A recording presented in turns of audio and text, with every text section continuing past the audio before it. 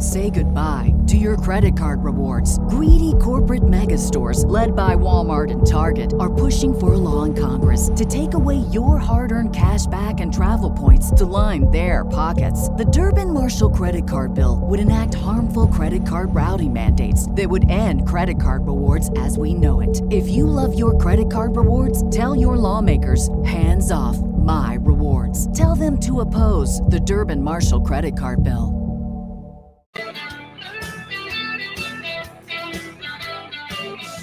Big Dills! Woo! How you doing?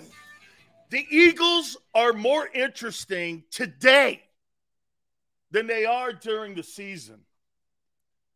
I've never seen it. I love it. I covet it. Dear God, thank you so much for Eagle content, because it's been one soap opera after another. Thank you very much, Lord, for the signing of a linebacker who was on the worst defense in the National Football League against the run. Thank you very much, Lord. Thank you. Thank you for C.J. Gardner-Johnson. Thank you for Javon Hargrave and everybody bitching and crying at the expense of Big Sills. Welcome aboard. Please hit the like button. Oh, by the way, today's the 19th anniversary. You guys dropped the vet, and it needed to be dropped. It's the 19th anniversary of Veterans Stadium going into the rubble, going into the history. 19 years today, they dropped that baby. Worst turf in the history of the National Football League. The worst field in the history of the National Football League was Candlestick Park. You guys had the worst turf because there was this giant rip in the middle of the field. Unbelievable, man. How you guys doing? Appreciate it again, like I said. Let me get started here. A.J. Brown. Let me see who else. Darius Old Man Slay. So these guys have gone to Twitter the last couple weeks and barked all kinds of shit. By the way, talk about a guy who gets butthurt all the time. That's A.J. Brown. Every time people bring money up or wide receiver contracts, what does he do? He takes shots at the Tennessee Titans. As a dear friend of mine would say, hey, Hoss, if you're going to punch up. That's old news. Hey, by the way, I'm a victim of this, and I'm going to explain to you. I think this is something that's in all athletes because of the competitive juices we have. How many times have you heard A.J. Brown bitch about the Titans and how they didn't treat him good in negotiation after the fact? So now you have some people in the media, this is chirping, kind of like spreading out there a little bit that Gardner-Johnson was a bad locker room guy. That'll start to get more steam. That just shows you, in my opinion, how much you truly wanted the guy. If you're still chirping and now starting dumb shit about him. Is A.J. Brown is he a cancer guy? He chirps about the Titans every gosh dang day. How many times has he chirped on the Titans? Dude, shut up. Right? It's old news. You got your $20 million. You went to the NFC title game. You had a career year, and you're still chirping. You know why? It's inside. Gardner-Johnson throws a couple shots out the door. What does that tell you? The kid wanted to stay. What does it tell you now? You're hearing Eagle fans go, the guy's overrated. He ain't overrated. He's a 26-year-old kid who's going to be a superstar in this league. But now he's overrated, and he's a locker room problem. How about Darius last 5 months, no play Slay? This guy was still under contract. He wasn't a free agent. He turned himself into a victim of salary cap. Tweet in the morning. Can't wait to see where we go next. Later on in the PM, after he had a couple cocktails, Big Sills knows about that. Running it back like I never left. Confusing guy. Which is it? People get hurt. I take shots at certain people in the broadcasting business, and I shouldn't. Like I said, a dear friend of mine said, Sills, if you're going to punch at people, punch up, not down. He's right. Certain people that are in the Philly sports market, and I'm talking companies, not people, because I don't give a shit what the hosts say. Companies and I have been in battle. You know why? Because I made a ton of money. I don't battle with hosts. I battle with market managers. And it's wrong. Because my show's growing. One of the fastest. We almost had 1 million views last week. And I'm punching down at something that no one watches or listens to. And where I'm going with this is, whether it's Slay, Gardner Johnson, how about Javon Hargrave? Javon Hargrave just signed a contract that made him the third highest paid defensive tackle at $20 million. What did he say? Well, that NFC Championship game would have been completely different if Brock Purdy played. Hoss. Why? You just got a $20 million paycheck. You give Big Sills $20 million, Xander might be the only person on the planet know where he is, and my aunt. Bro, I'm telling you, I'm burning the boats and the bridges. I'm already in the Dan Cave. You know where my Dan Cave, I never leave the Dan Cave. My point is, everybody is competitive. I don't have any ill will towards Gardner Johnson. It's expected that he's going to throw a shot at the Eagles. It's expected that the Eagles are going to try to limit the damage of all the players that they've lost publicly. It's funny, listening to people talk about a linebacker. What's this kid's name? Nicholas Morrow. Here's the PFF scouting report. He's not good against the run. He's good in pass coverage. The Bears had the worst defense in the NFL. So this guy had 116 total chases. You know what that means? He was chasing after people down the field. Had the worst defense in the NFL. Impact. Look, the Eagles are looking for bodies right now because they don't have enough people on that side of the ball right now to go to camp. They need to get as many people as they can to go to camp. So I get it. Again, it's not a shit sign, but it's a nothing burger sign. It's a total nothing burger. Like Rashad Penny. Rashad Penny all of a sudden is Shady McCoy. And I'm like, the dude averages 8 games a year. He started 11-5, and he was a first rounder. But now all of a sudden he's shady. Okay. Oh, okay. Right. So C.J. Gardner now is a locker room cancer. That's expected because it shows you the Eagles want that out. Because you know why? They lost 7 starters. I don't care how you cut that pie up. 7 starters off of an NFC championship team is quite a loss. Plus 4 new coaches on defense. 2 brand new coordinators. I don't know.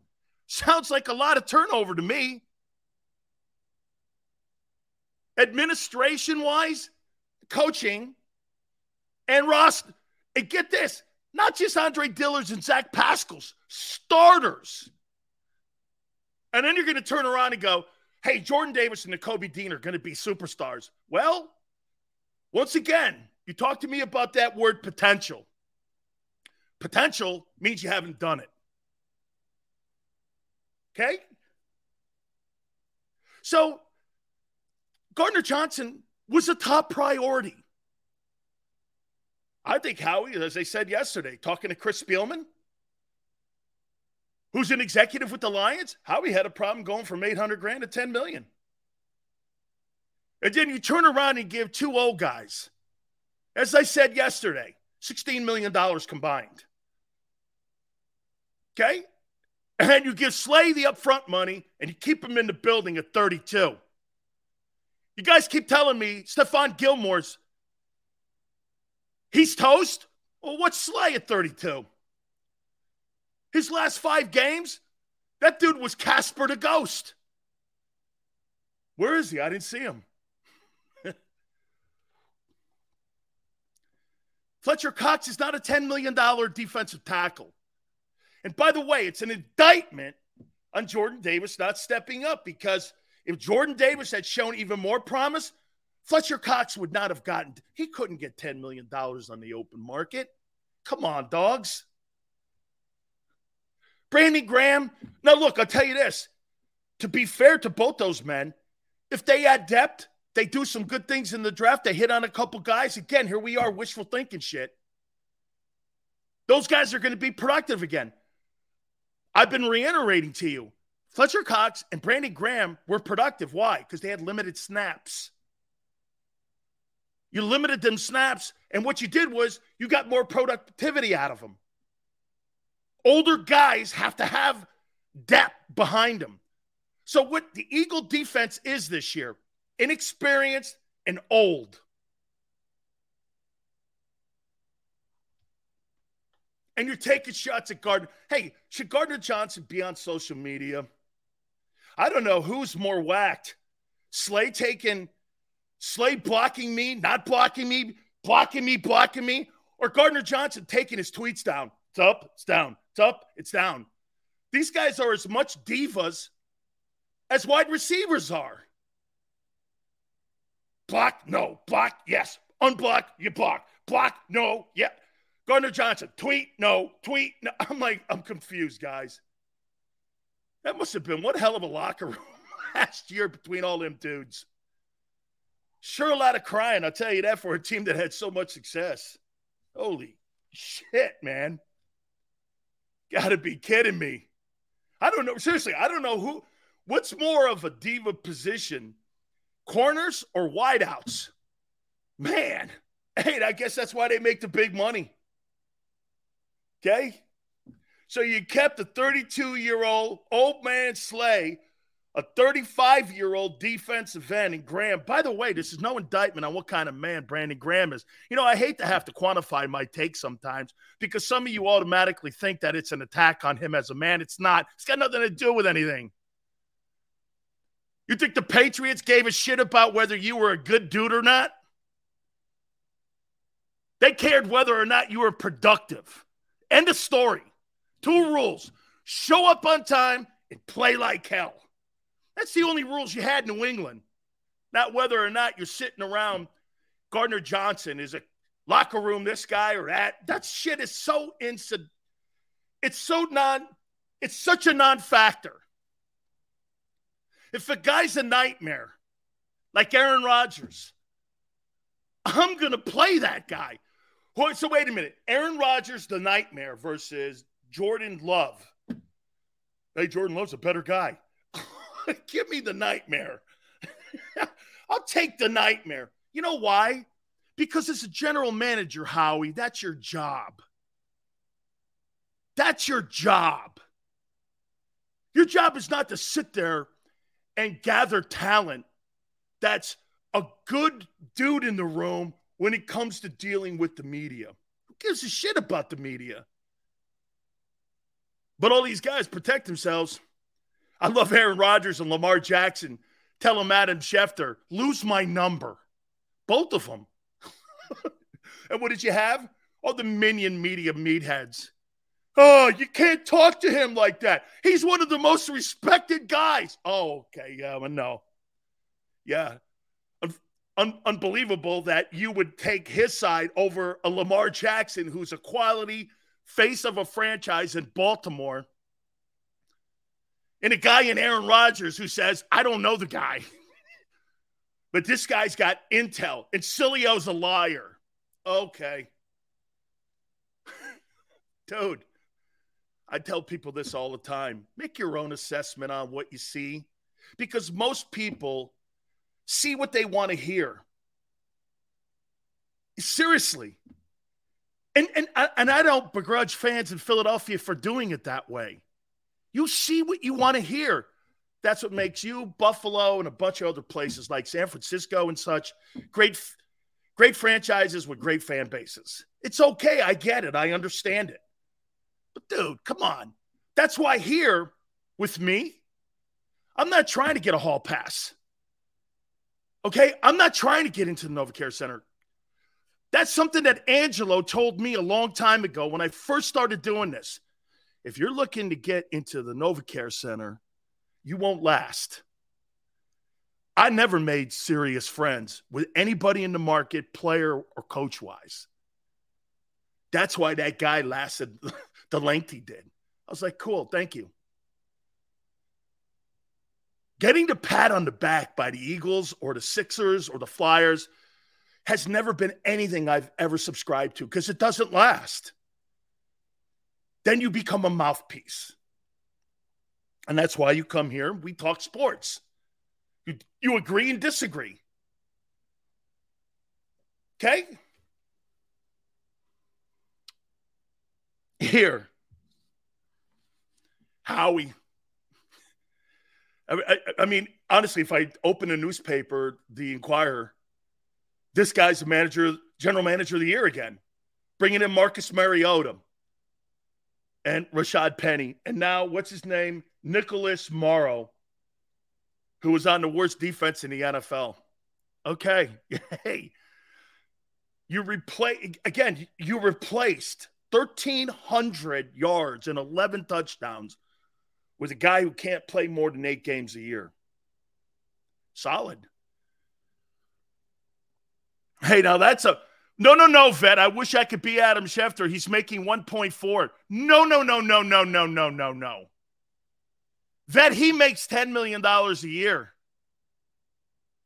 Adam Schefter makes $10 million a year. He don't make $1.4 million. You got that number wrong, man. He makes 1.4. Peter goes, Howie's not finished yet. He's not? These big money moves he's making. See, he could make those moves last year. You got one thing happening this year, though. You're over the cap. No one's reporting that story but us because we posted the NFL Players Association cap results as of Sunday. You're over the cap, $7 million. You have to get, and people go, Sileo doesn't understand. There's only I get it. June 1, you got to get down. You're 7 over with $5.4 million in dead cap money. And you got a $50 million bill that you got to pay. You get a 51 maybe $1 million price tag to pay for Jalen Hurts. I'll say it again to you like I said yesterday. We're going to find out more about this kid this year than last year. He's got a lesser team. As I told you all year, he'll never be on a team like he was a year ago. That was arguably the best roster they've ever constructed in Philadelphia in the Super Bowl era. And your quarterback was making peanuts. Zach Pascal made more than him a year ago. That's different now. See, I don't think Jalen Hurts could take this current roster right now to the Super Bowl and win it. I don't. He ain't Mahomes. Vet says the cap ain't real. Every team figures it out. No, they don't. Not with a $50 million quarterback, they don't. That's why they jettison players. Vet. Ace. Still spitting knowledge. With your experience, you and Seth could revamp teams and would pay Hurts this year or not. Ace, I've come to the conclusion if I'm going to gamble on Jalen Hurts, I'm going to front load the contract. I might give him $60 million this year. 40 the following year, 30 the year after, so that I won't be crippled. I don't want to pay Jalen Hurts $60 million in year 3. If you're going to gamble on a dual threat guy, gamble now. Baltimore, don't you think they wish they could have gambled in 2017 instead of 2022, where you're not sure the guy can get through a 17-game season. These quarterbacks are unique to Joe Burrow and Mahomes. They're unique. You got to put the money at the beginning for those guys versus at the end because they ain't going to be healthy at the end. Hurts has already started that train. 1 game, 2 games. You take 1,300 yards out of the backfield and you expect to replace it with Rashad Penny, Boston Scott, and Kenny Gainwell. Dudes. Okay? What does that mean? You know what it translates into? More carries for Jalen Hurts. More opportunities to get hurt like he did in Chicago. How you doing? These are all facts. And most of what I just said has happened already. It's happened. It's funny. You know, people will go like this to me. Sileo flip-flops. Do you think I'm going to cover that Eagles team this year the same way I covered the 22 team? This is a lesser team. You're not going to be number 2 in the NFL in defense. How do you even know what scheme you're running? Are you running a bear front? 34, 43? Do you even know? Shit, you don't even have enough players to field a 34. You're signing dudes that were chasers just to fill your roster. This kid, Nicholas Morrow, I don't know, but okay, sure. Okay. He's a poor tackler. He's poor against the run. The teams are going to run the ball on the Eagles this year. They did last year.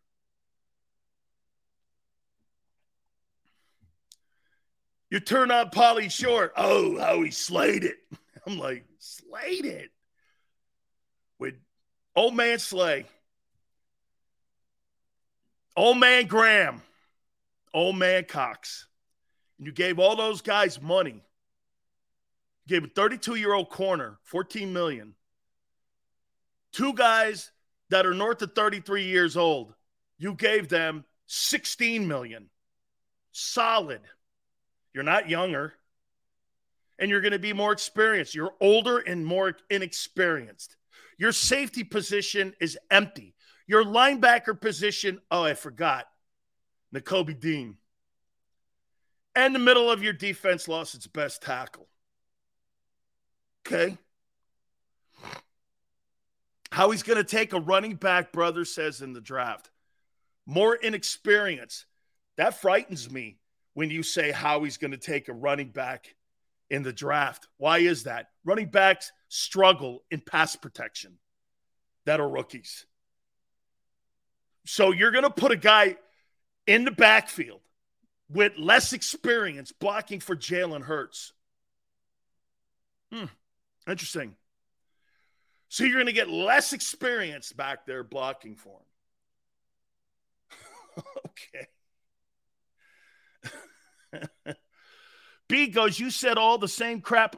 No, I didn't. I said it was the deepest and best roster that the NFL had. See, B. Lewis is another one of these kind of guys who talks bullshit. I picked on March 10th of a year ago the Eagles would go to the Super Bowl. Xander says I was the only guy and the first guy in your market that said that Sileo said that they're going to the Super Bowl. I said that.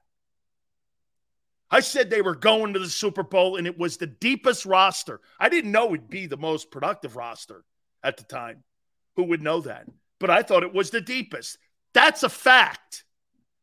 And so this guy here was probably a Wentz fan. Once Wentz turned into a turd at midnight, now all of a sudden he's saying, hey, I wanted Jalen to be the starter the whole time. He's one of those tools. Revising history. Whatever, guy. Untrue. Lies. But then again, most people, again, they see what they want to hear. That goes for the majority of you. Okay?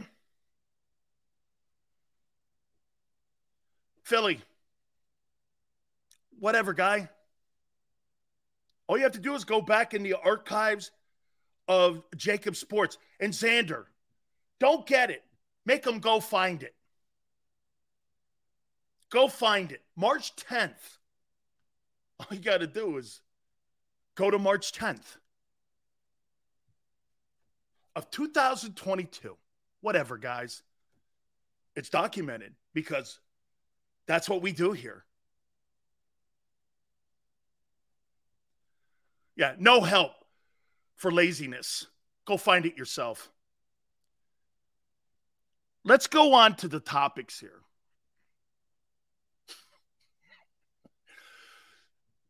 This team and this roster currently constructed, Jalen Hurts will never win a Super Bowl in his time in Philly. Last year was his greatest year, and it will go downhill if you put $50 million on that kid's neck. He ain't Mahomes. Some of you would go, Sills, wait a minute. So you're just saying Mahomes is the only guy that can win the Super Bowl? Am I saying that he's today's version of Tom Brady? Yeah. Do you know there was a span in Brady's 20 years in New England that every other year Tom Brady went to the Super Bowl? Yeah. Yeah. Peyton Manning underachieved in Indianapolis. One Super Bowl? The guy in Pittsburgh had two.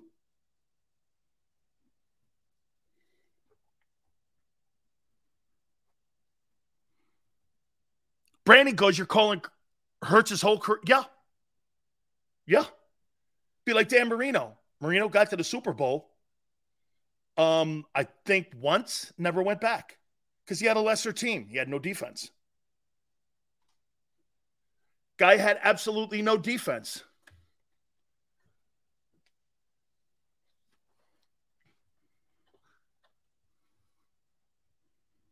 No defense. Oh, man. Yeah, Dan, all the time. Yes, sir, baby. Dual threat. Better pay that guy. By the way, so now I'm hearing that there's 4 or 5 teams that are interested in Lamar Jackson. There is a market. You know why? Because Big Sills is a player association member. They're contacting teams for him because there's draft choices and a lot of money involved. 2 1s and $51 million. Woo! Why isn't Baltimore doing that? Baltimore's not sure of a dual threat guy who's been banged up, who's only 25 years old. And you want to pay Hurts off of 1 year. $50 million. It's worth the gamble, Dan. Is it? So what's your suggestion? Oh, no, you're in this. That's your guy. That's your guy. Hey. Hey, man, no defense. Offense is going to have to carry the mail. That means Jalen's going to have to run the ball more. That guy will not play 17 ball. Then again, he never has. He never has. And he won't.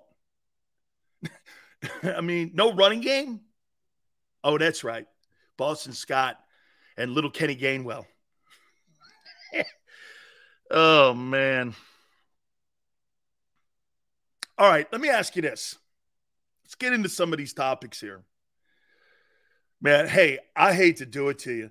And by the way, my aunt says, hey, man, why don't you go a little softer on him? I'm saying I'm trying. But when you're old and inexperienced on defense, I don't know, man. She goes, can you be a little softer? Xander's like, you're fired.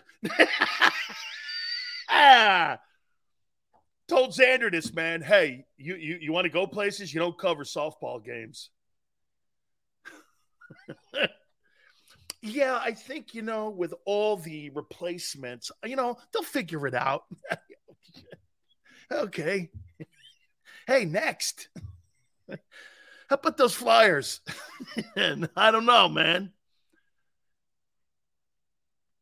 Would you rather have veteran free agents like Howie did a year ago? Or would you rather have Eagles replace these important pieces on the roster in the draft? What would you rather have?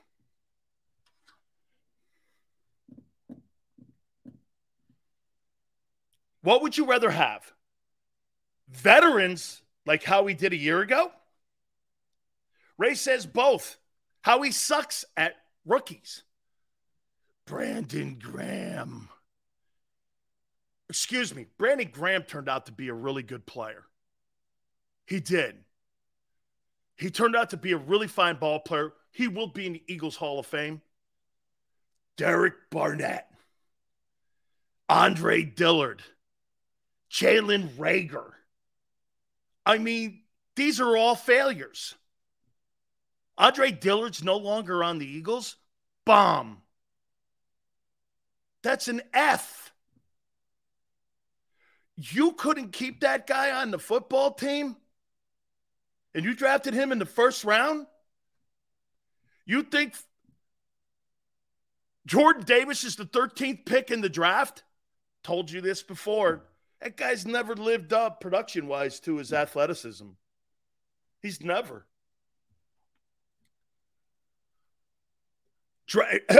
And someone goes, Jordan Mailata. So, obviously, Jordan Mailata is a starter now. The Eagles passed on him 6 times. And you want me to believe that was strategically done. Okay. Yeah. That's like telling me the Cowboys found Larry Allen in the 12th round, and it was strategically done that way.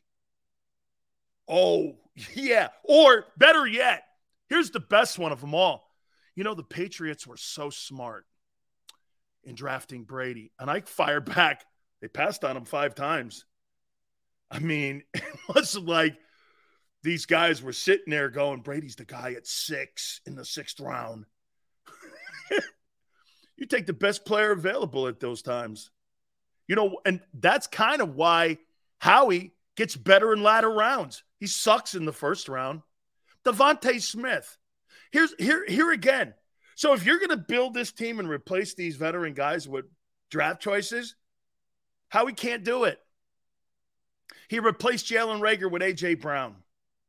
He replaced all those turd corners that he drafted. Your entire secondary is all trades or free agents. He couldn't draft a corner to save his life. What linebacker has he drafted in the last 10 years that was worth a shit? These were all veteran dudes. Pass rusher. Dude, Josh Sweat's panning out. I told you this. I like the kid. I think he's their best D lineman. I think he is their best D lineman. He showed me a year ago, and I didn't think he was, that he could turn into a every down defensive lineman.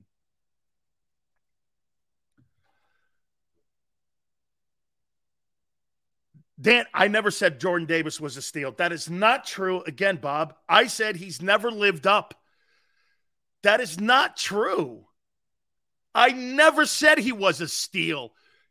Don't get me confused. I never said Nakobe Dean was a steal. You got me confused with the rest of them idiots that said Nakobe Dean was the steal of the draft. The guy didn't even show up on special teams. The little guy.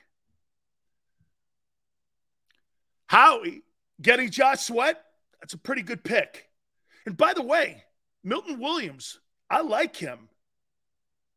I think he's going to be a productive D lineman. By the way, I hope they don't really show a lot of disrespect towards that kid, because I think that kid could be like a Michael Bennett and go somewhere else, get into a better system that fits him, and he could be a star D tackle. He's very versatile. Play end for you, put him on a shade on the nose. I like Milton Williams. I think Milton Williams has worked his ass off. He's a 500-pound bench presser. You know, he sees all the guys in front of him getting all the money and such, and all he's done is gotten better. I like him a lot, actually. I actually like him a lot. Howie's got to go back into free agency and replace these players. He's got 6 draft choices as of now. He'll get some compensation picks, but he doesn't have enough equity. That's why we kind of visited yesterday. Should Howie trade out of 10? See, to me, the priority has changed. I got a brand new mock draft 3.0 after the first week of free agency. And we're going to take a look at that because I do think the priorities have changed. You think corner's still a priority for the Eagles at 10? You just signed Bradbury to that deal. You got old man Slay on the other side. Maybe. But you got to get guys this year that are going to play.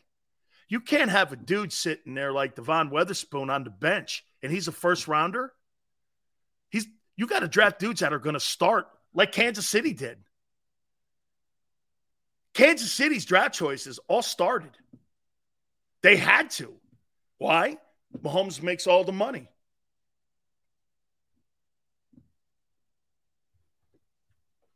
Safety at 10? See, Texas boy, I'm gonna explain something to you here, though. Texas boy goes, the Eagles should draft a safety at 10.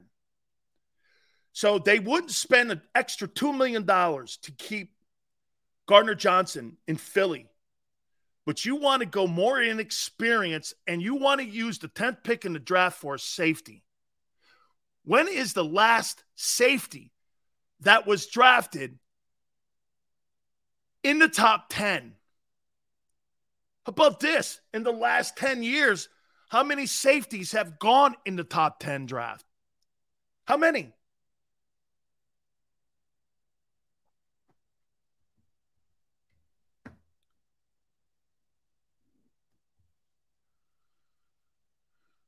DT at 10? Jalen Carter? Sure. If he's there. We're going to look at that. We're going to do that at the top of the hour. Okay, so you guys have named Jamal Adams. Who else?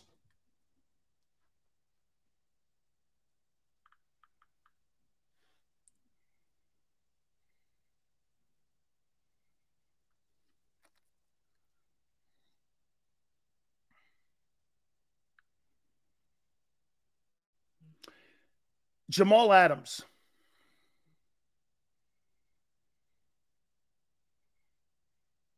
He was the 6th overall out of LSU. How many safeties have been drafted in the last 10 years in the top 10 NFL picks?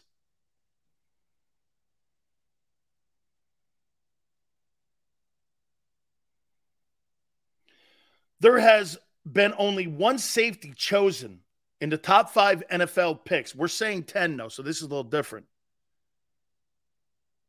Okay? Only 5 since 1992. It's not a position you draft safeties at.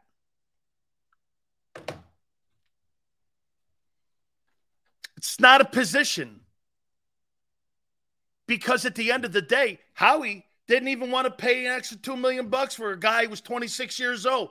You're going to put a 10th pick on the guy? I don't think so. I don't believe they're going there. I don't believe they're going there. Funny, Cal goes, Sills was drafted in the 15th round. No, it was the 57th player taken, Junior. And some go like this. Well, Sills was in a supplemental draft. So was Reggie White. So was Reggie White.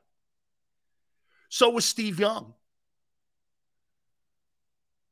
I mean, Reggie White went in a supplemental draft.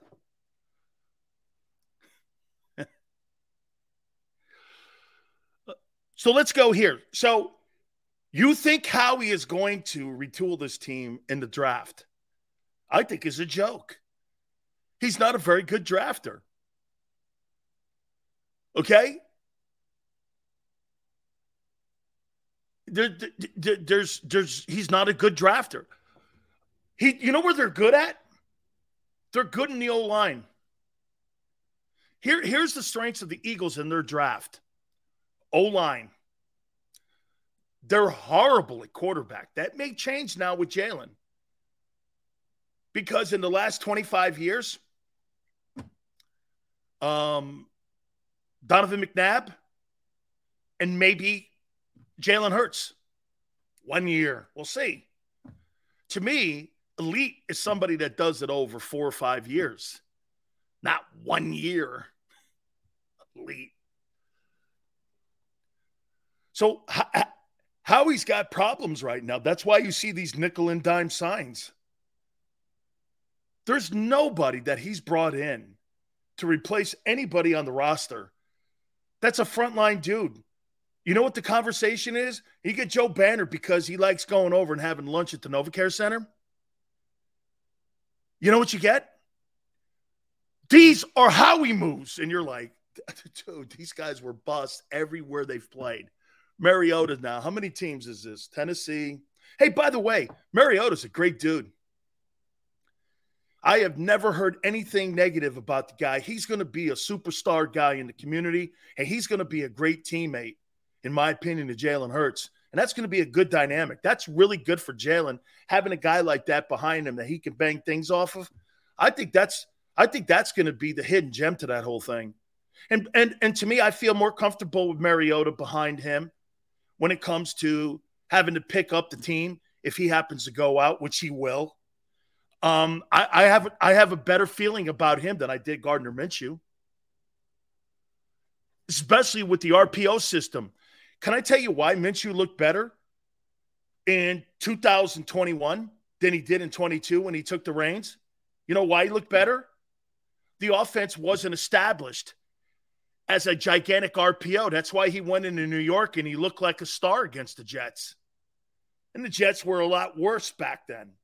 Still, he was better because the RPO and Jalen Hurts offense and system wasn't intact like it was in 2022. That's why he looked better. That's why when people saw him, they were like, shit, man. Man, everyone was talking about him being one of the better security belts in case something went sideways. And then when you had Shane Steichen handing him Jalen Hurts' playbook, you were like, he's running RPOs. Xander can outrun him. I mean, it wasn't going to happen. Wasn't going to happen. I actually think Mariota knows his role now. And I think he could probably reinvent himself. I'm rooting for him. I like Marcus Mariota a lot. Mike Vrabel loved the guy. Hated to give the job away and take it away from him. Guy's great with autistic kid, all that, man. He's wonderful. Atlanta loved him. Just he's not good enough. He's not good enough to be a starter. And I think he'll accept his role. I never thought Gardner Minshew accepted his role as a backup. I think he always probably thought he was better than Hurts. Okay?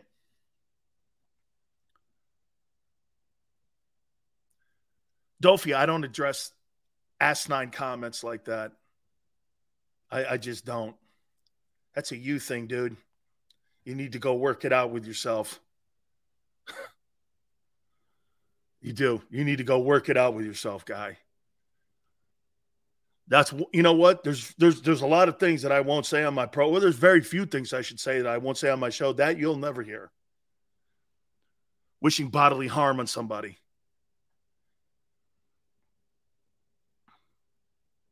Now, let's get to Hurts.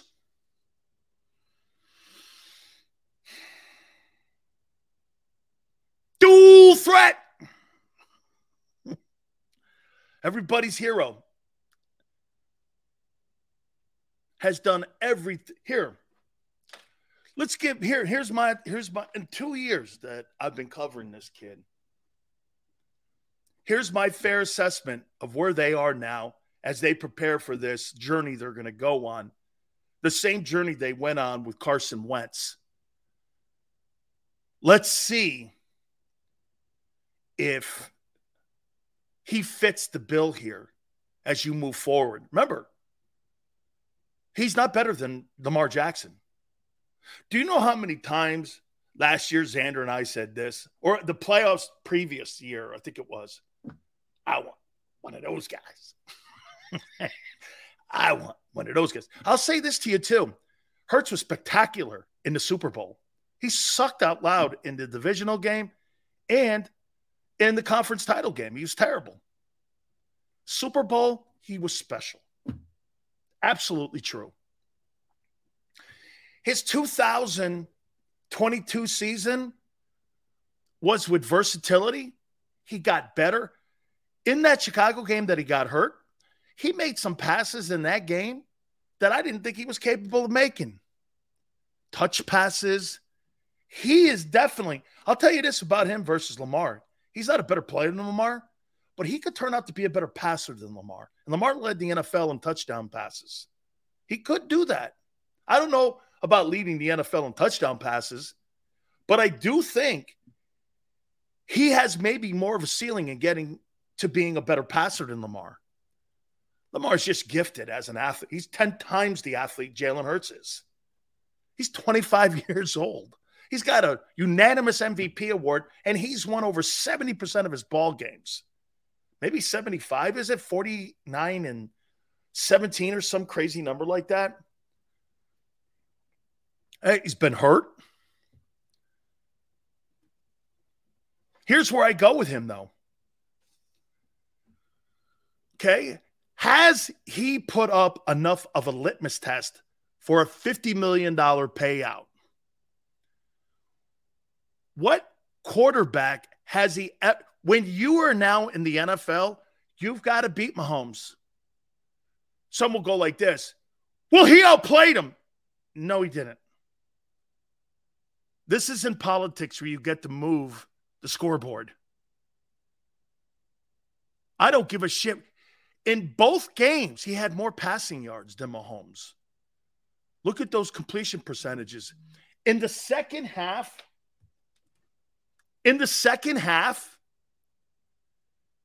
I think he had one incomplete pass, which was a throwaway.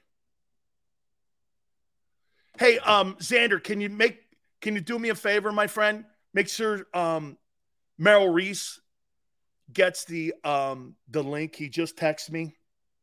He'll be on, by the way. Thank you very much, Merrill, for reminding me. Merrill Reese, the voice of the Philadelphia Eagles, will join us at 4:30 Eastern. So we'll talk to him. I love catching up with our friend. He was so kind to come on every week last week. Awesome stuff, man. Really great. So when I look at Hurts, never have to worry about Jalen quitting on the team. Isaiah, that's a great take. Man. Did he wave a white flag because he didn't have his contract and he wasn't 100%? He was 80%. I mean, Mahomes played hurt. So did Jalen play hurt. And Jalen didn't have his money either yet. Okay? Okay, right? He played. That is something I'm going to have to get over. Agreed. But he gambled so much. Let me get back to Hurts.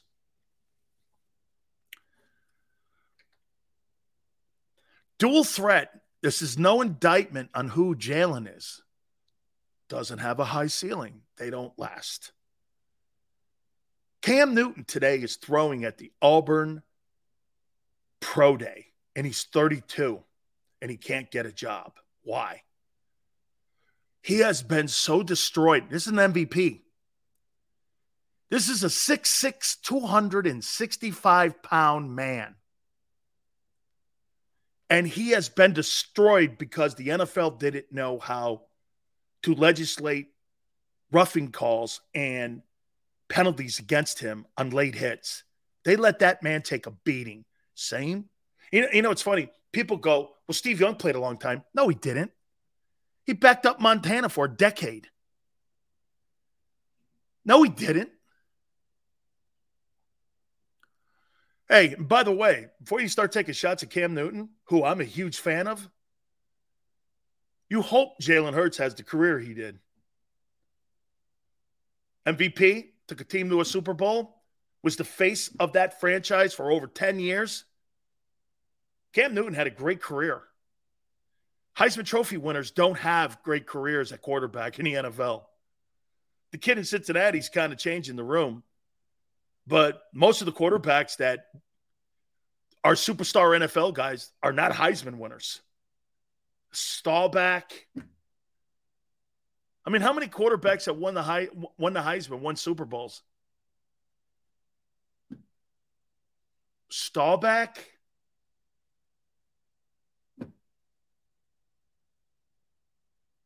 Is it only Staubach? I think Staubach's the only Heisman Trophy winning quarterback that won a Super Bowl. Is there anybody else?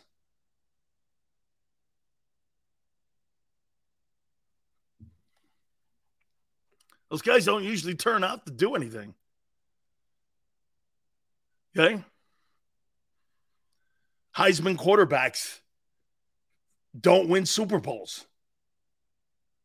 They don't. So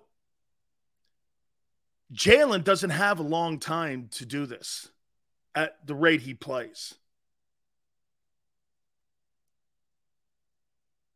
I don't have a problem giving him a contract for 4 years.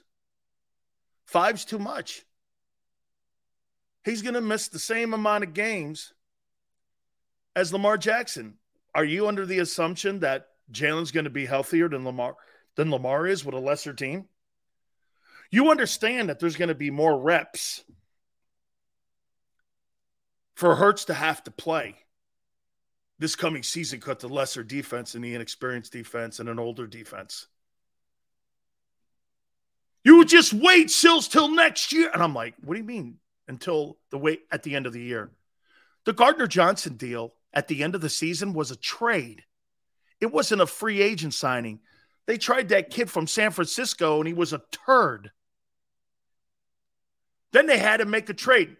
And for whatever reason, New Orleans and Mickey Loomis gave him up. How we may want to go long like the Mahomes deal. Giving Jalen Hurts 10 years? Dude, if he plays 10 years, I'll be stunned. If Jalen Hurts plays 10 years, I'll be stunned. Okay? Top of the hour. Mock NFL Draft 3.0.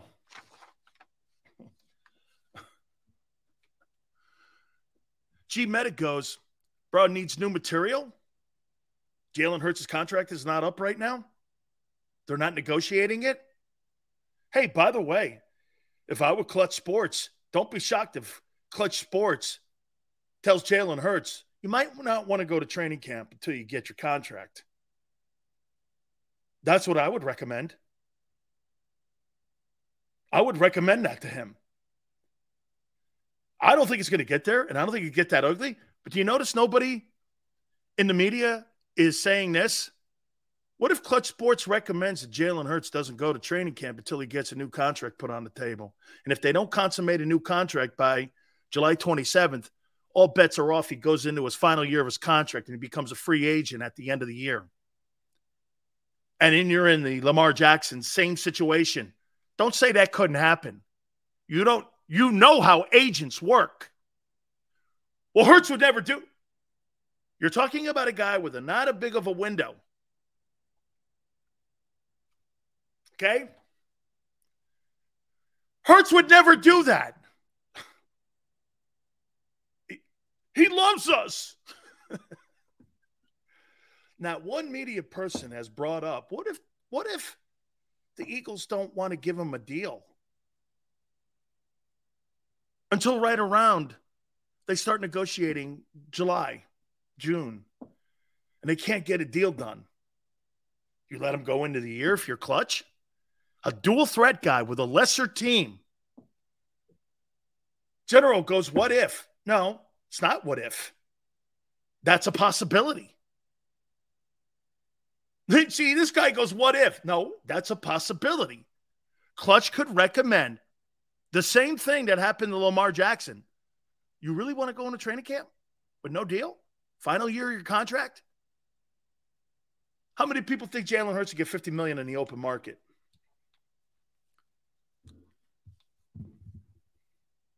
We're going to find out a lot more about him this year. Whew. I guarantee you this, if the Cowboys had their shot at redoing Dak Prescott's deal, actually, I think the Cowboys have done a nice job. We're going to look at the NFC East. I think the Cowboys have done a nice job, man.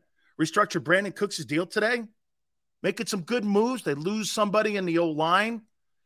They add Stephon Gilmore in the secondary. I don't know. I mean, we're going to talk about the Cowboys a little bit. Okay? You absolutely would get 50. Okay. That guy can't carry a team. He had the most complete team I've ever seen. Can you imagine? Dude, if Mahomes was on that Eagle team a year ago, they not only would have went undefeated, they probably would have outscored opponents 50-10. Mahomes would have probably threw for 8,000 yards and 70 touchdowns. You kidding me? 2 rookie corners, 1 defensive tackle. That's it.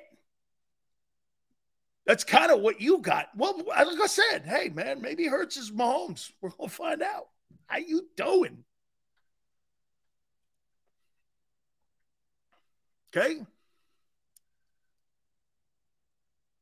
I would say this to you, that Jalen right now, as you're negotiating,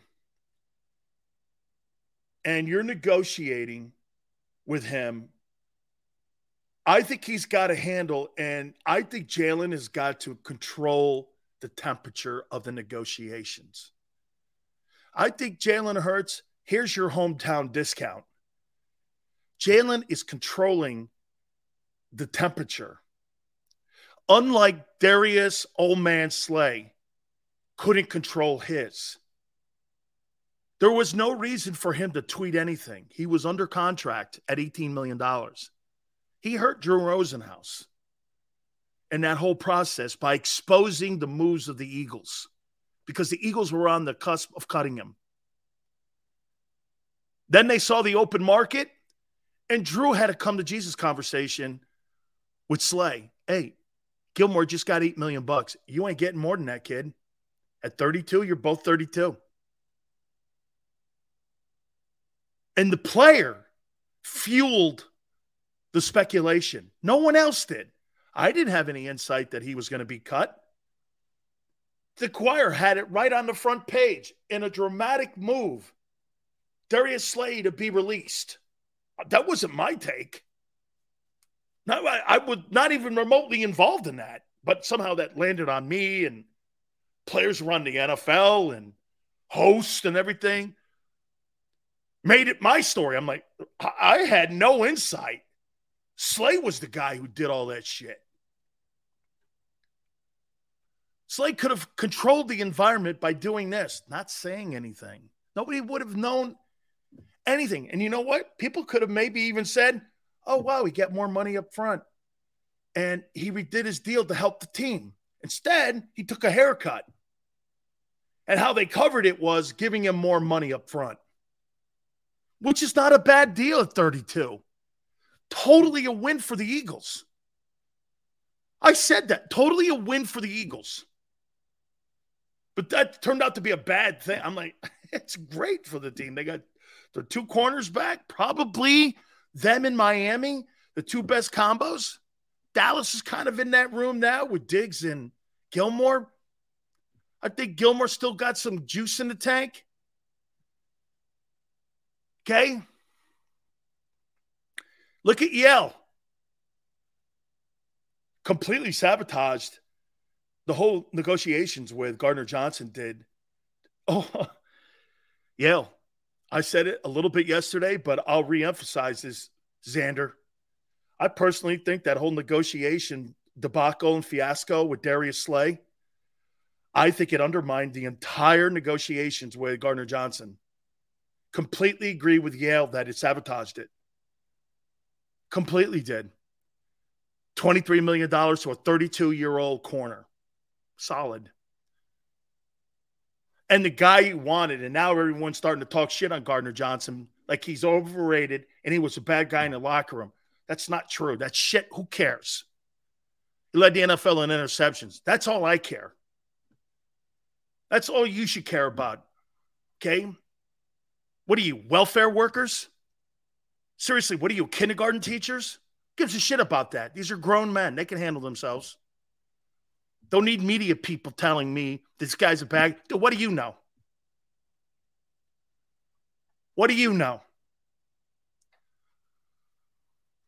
So, end of the day,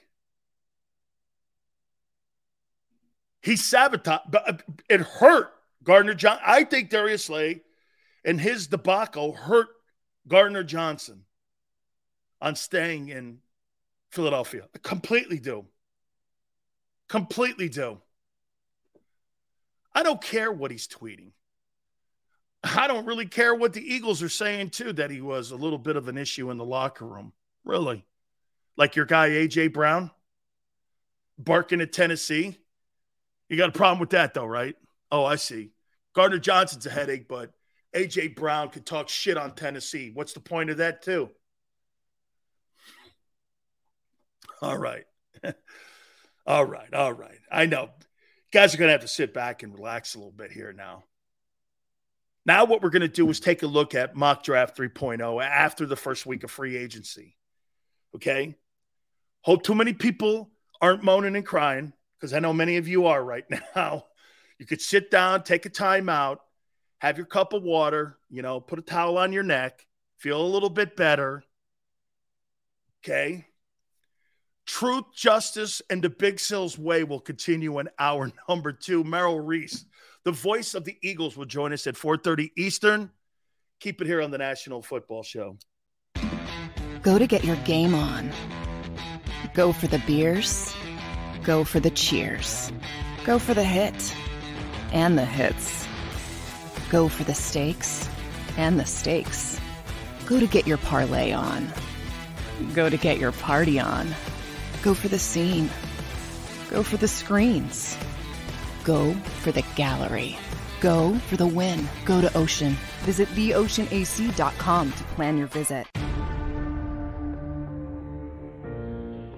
When it comes to the fight against insurance companies, large corporations, and the healthcare industry, injured victims are always the underdog.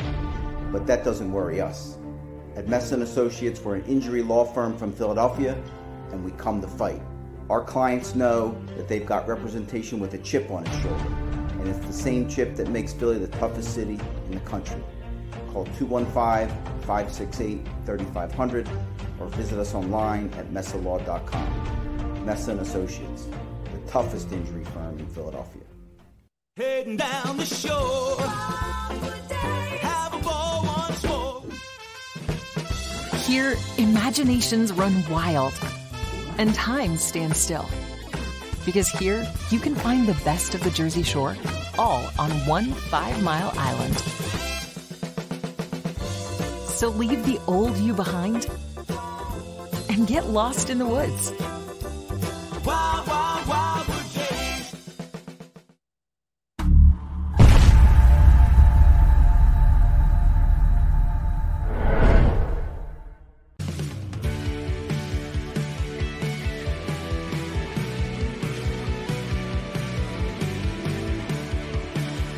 My name is Fran Salerno, and I'm a managing director here at Del Valle Insurance Group. Been in the business for over 36 years, saving people money on their insurance needs. Give us a call. Let us help you custom design an insurance plan that meets both your needs and budget.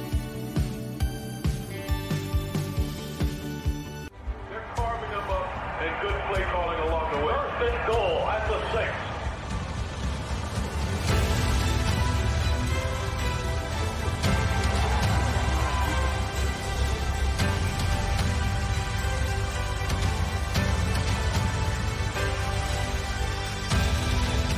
Field of life, First Trust Bank is there for you. Champions on 3. 1, 2, 3. Because Philadelphia dreams deserve a Philadelphia bank.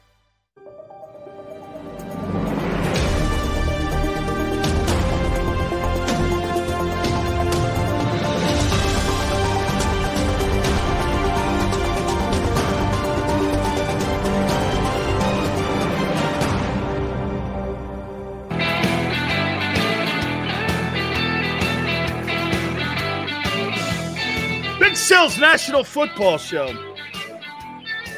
So your Eagles safeties are Justin Evans, Kayvon Wallace, Reed Blankenship. Oh, okay. Yeah. Okay. Sure, I guess. Oh, man. Let me get that. Is his name Evans? Justin Evans, Kayvon Wallace, Reed Blankenship. Those are the safeties. All right. Got to get it. Go. Hey. Hey, by the way, I just congratulated John Feliciano for signing with the 49ers. So now the 49ers have the Giants center who had a pretty good year a year ago. And so now they have him in the lineup now along with Trent. Man, I'll tell you, the 49ers. I mean, honestly, and you know what sucks? 49ers, this is what you say about them. And this is the only thing that the Eagles could say about the 49ers. Who's playing quarterback? They still get to the NFC title game. I get it. It's the reason they don't get over the hump to win it. I'm totally with you. But they get there. They get there. They totally get there. 49ers have the best roster as of today in the National Football League. It's not a question mark. Okay? They got Javon Hargrave in the middle with Armstead, and you got Boza and Warner, and you got that Hufanga kid, and you got Debo, Christian McCaffrey, Kittle, Trent Williams. Shit. You got it going on in San Fran. How you doing? And I still to this day love how Eagle fans consistently think they killed that Niners team. You did not. Your lowest output offensively was against San Francisco with Christian McCaffrey playing quarterback. Don't talk like you like they had Josh Johnson, who had been on 18 teams, and Christian McCaffrey quarterbacking. By the way, the offense didn't really win that game. It was the dude that rushed the quarterback that wrecked the game. That guy wrecked the game. Hurts was terrible in it. He was terrible in the NFC title game. Jalen Hurts is the only NFL quarterback I've ever seen in a conference championship game have Bob Greasy numbers. 90 yards throwing, 28 yards rushing. I've never seen anybody win that. Hey, you didn't have that much. You missed the point, dude. It was your lowest offensive output. You didn't have 300 yards of total offense. You had a gift 30-yarder. You had 230 yards of total offense. Whatever. I'm not litigating that. I'm not litigating that. Because some of you watch too much like news channels. You try moving things around a little bit. They killed them. They ran the ball down their throat. No, you didn't.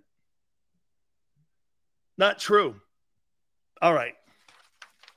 Before Merrill Reese at the bottom of the hour.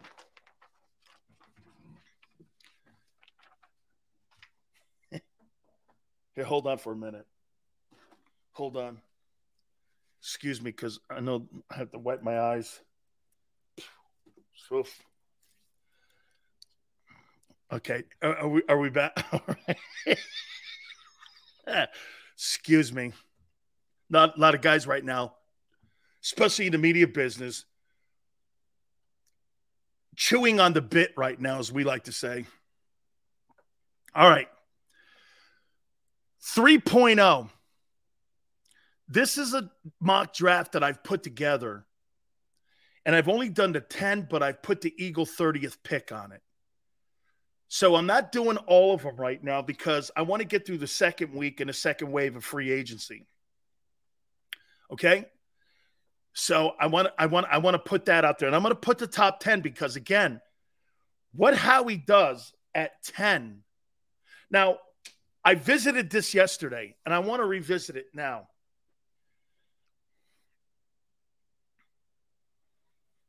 What has become the priority for Philadelphia right now as they prepare for the draft in 37 days? What's the priority? Okay? What's the priority? What would you want there at 10? What's your dream pick at 10? Okay? What's your dream pick?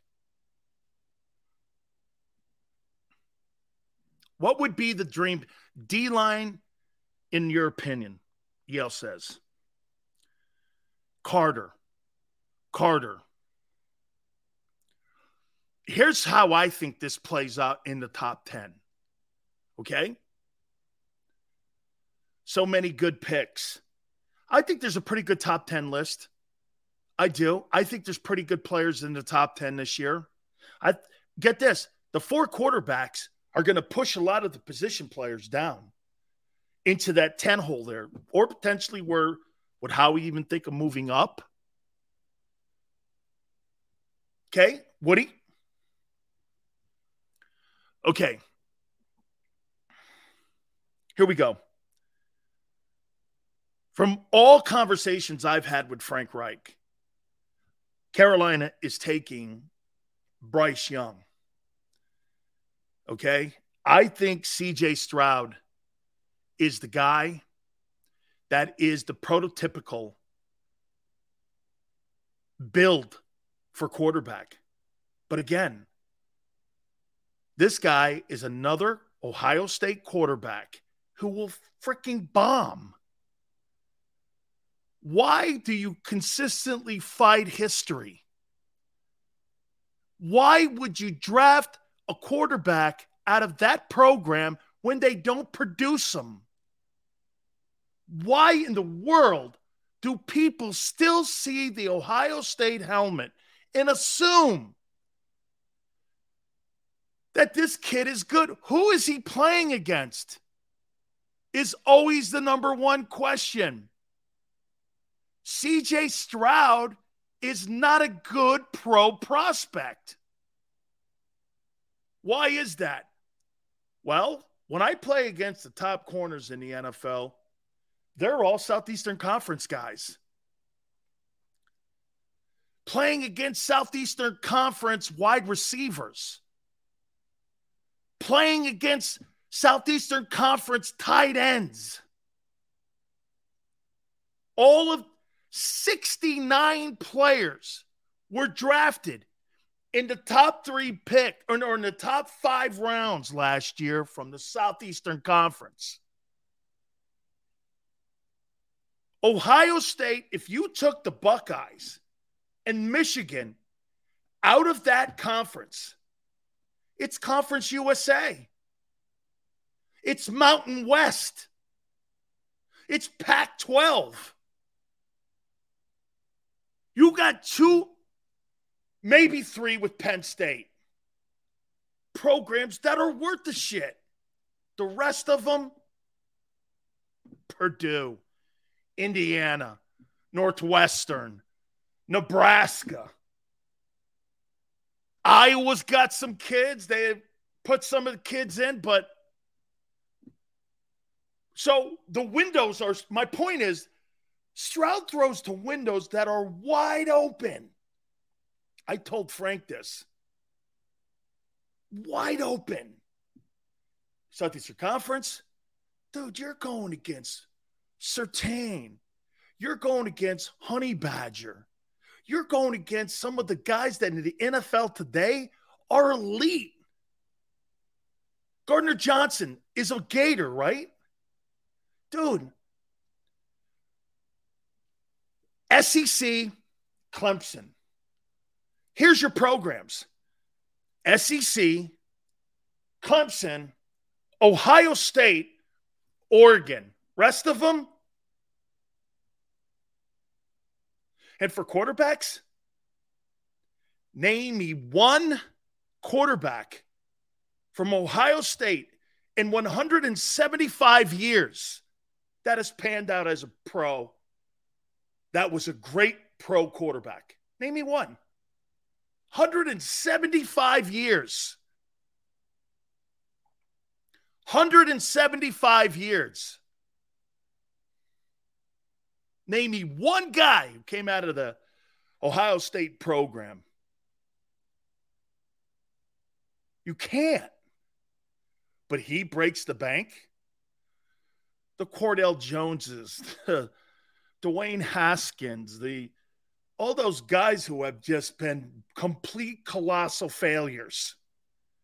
Look at Justin Fields. Justin Fields is working hard to get better. But that guy couldn't throw the football through an open barn door.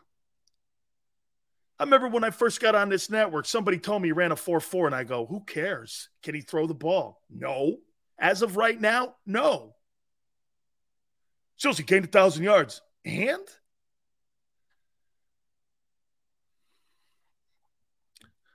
Ohio State's great at wideout. Have a long list of great wideouts. They have no list at quarter. Shit, produced more. NFL top flight quarterbacks. Purdue has more Hall of Famers.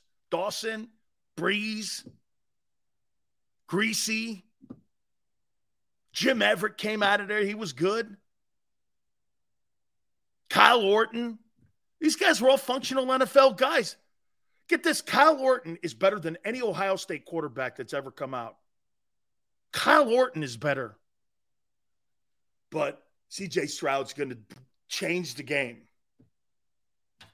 If you're going to risk that with the number 1 overall pick, good luck to you. This kid, Bryce Young, he is a little fella. 5'10 and a half, 185. Shit, man. If you put him and Xander in the room, I think they look alike. You know, I think Xander's probably taller than him. Okay? I mean, but I'll tell you one thing he does, man. When he gets on that football field, he looks like he's 6'5". This guy drops dimes. He's a pro, dude. He is a great-looking talent. I just wish he was bigger. My wife's like, hey, can you put 30, 40 pounds on the guy? I'm like, I don't know, man. But I'll tell you what. Of all the quarterbacks I've watched, he is a gamer, man. All the big games and the big players and the big plays he's played in. He's a humble kid. Man, I love this guy. I just wish he had some size to him. Now, in today's NFL, you don't get smashed like you did back in the day. That helps the kid. If I'm Carolina, I'm taking Bryce Young. You know why? He's the sure bet. I'll tell you, would you rather have? Would you rather have the player suck?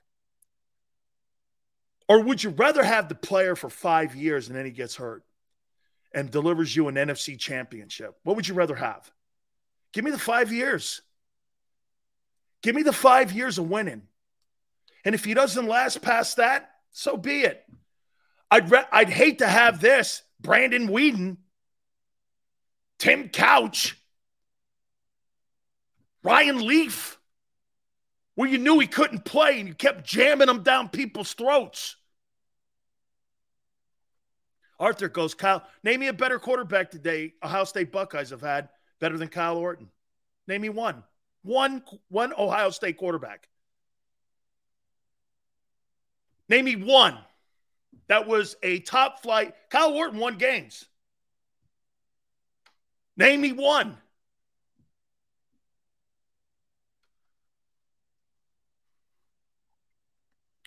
I do think Stroud goes to Houston.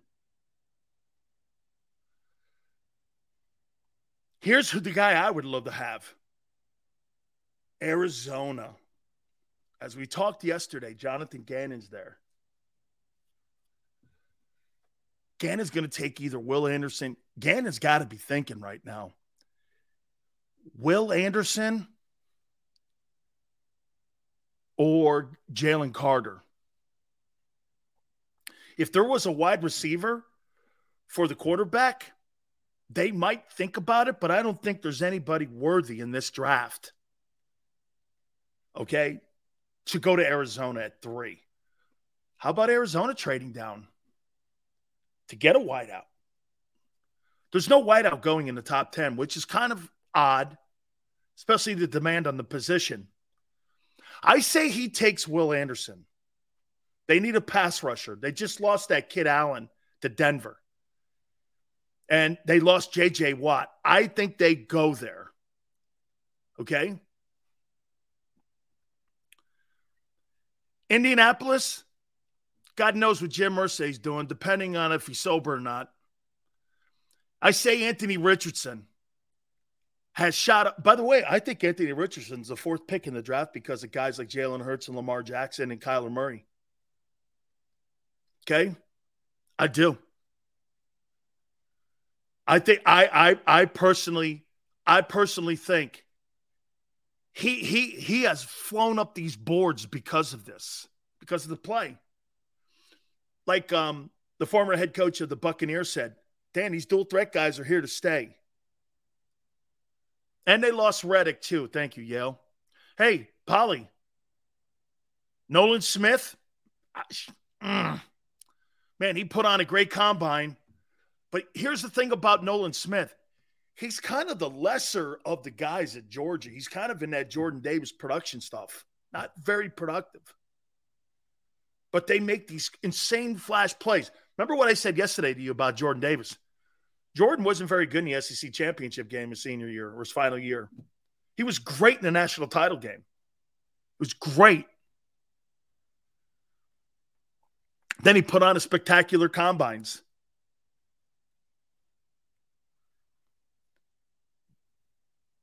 Here's the 5th pick, Seattle. I think Jalen Carter goes here to Pete Carroll. They just paid a bunch of money for a defensive tackle. And I think they take Jalen Carter here. Carter is probably, along with Bijan Robinson, probably the best positional players that are in the draft. My question on Carter would be me questioning him and talking to him because I've seen his 20 yards of tape. I don't need to see any more. He's the best defensive player that they've had at that program in the last 3 years is Jalen Carter. He's Sapp. He's Jerome Brown. He's got a little John Randall in him. But he's also got a lot of dumb decision-making in him. That's got to change, son. Especially when you're commanding the kind of money that you're going to get. Okay? Jalen Carter is all of those things. That, to me, is the problem that I have with Carter. Son, you're speeding. It's like that Randy Gregory thing I told you. Remember Randy Gregory, kid from Nebraska who was earmarked to be a first-round draft choice? They told him not to smoke weed before the Indianapolis Combines. He smoked it anyway. I would look at that kid and go, I'm not drafting you. You know why? Because you're a dumbass. You couldn't hold off the pipe till after the Combines? Guy, give me a break. That's decision-making that will rear its head again. That's why my interview with Carter, I want to talk to him. Look, we all make mistakes. Okay?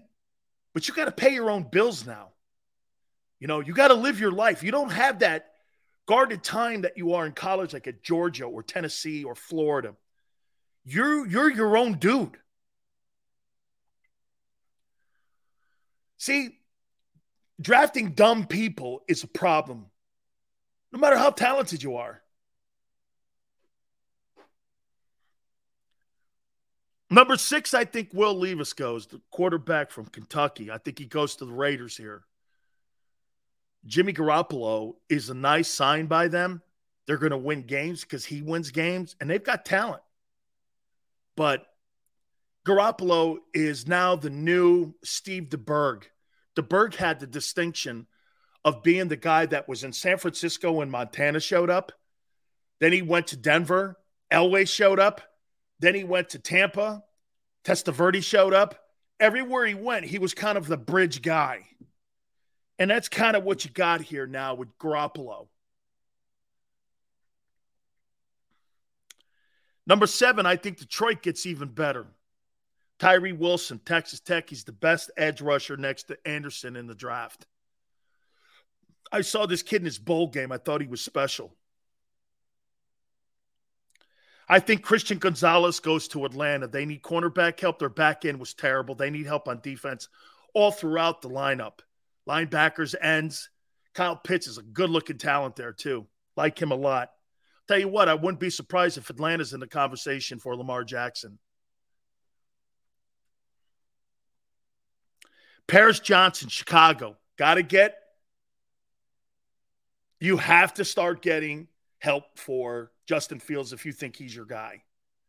You got to get him a player, maybe free agent. I'm going to talk about that in a second here. And you got to get some offensive line help, atrocious O-line. He did a lot with really nothing on that team. Montgomery was a good back. Outside of that, wasn't really anything.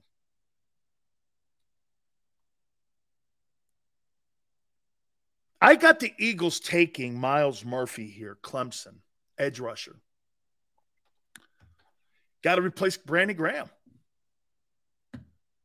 Got to replace him. Let me tell you something. Myles Murphy and Josh Sweat as your defensive ends, young, talented, long, big guys, 3-down linemen.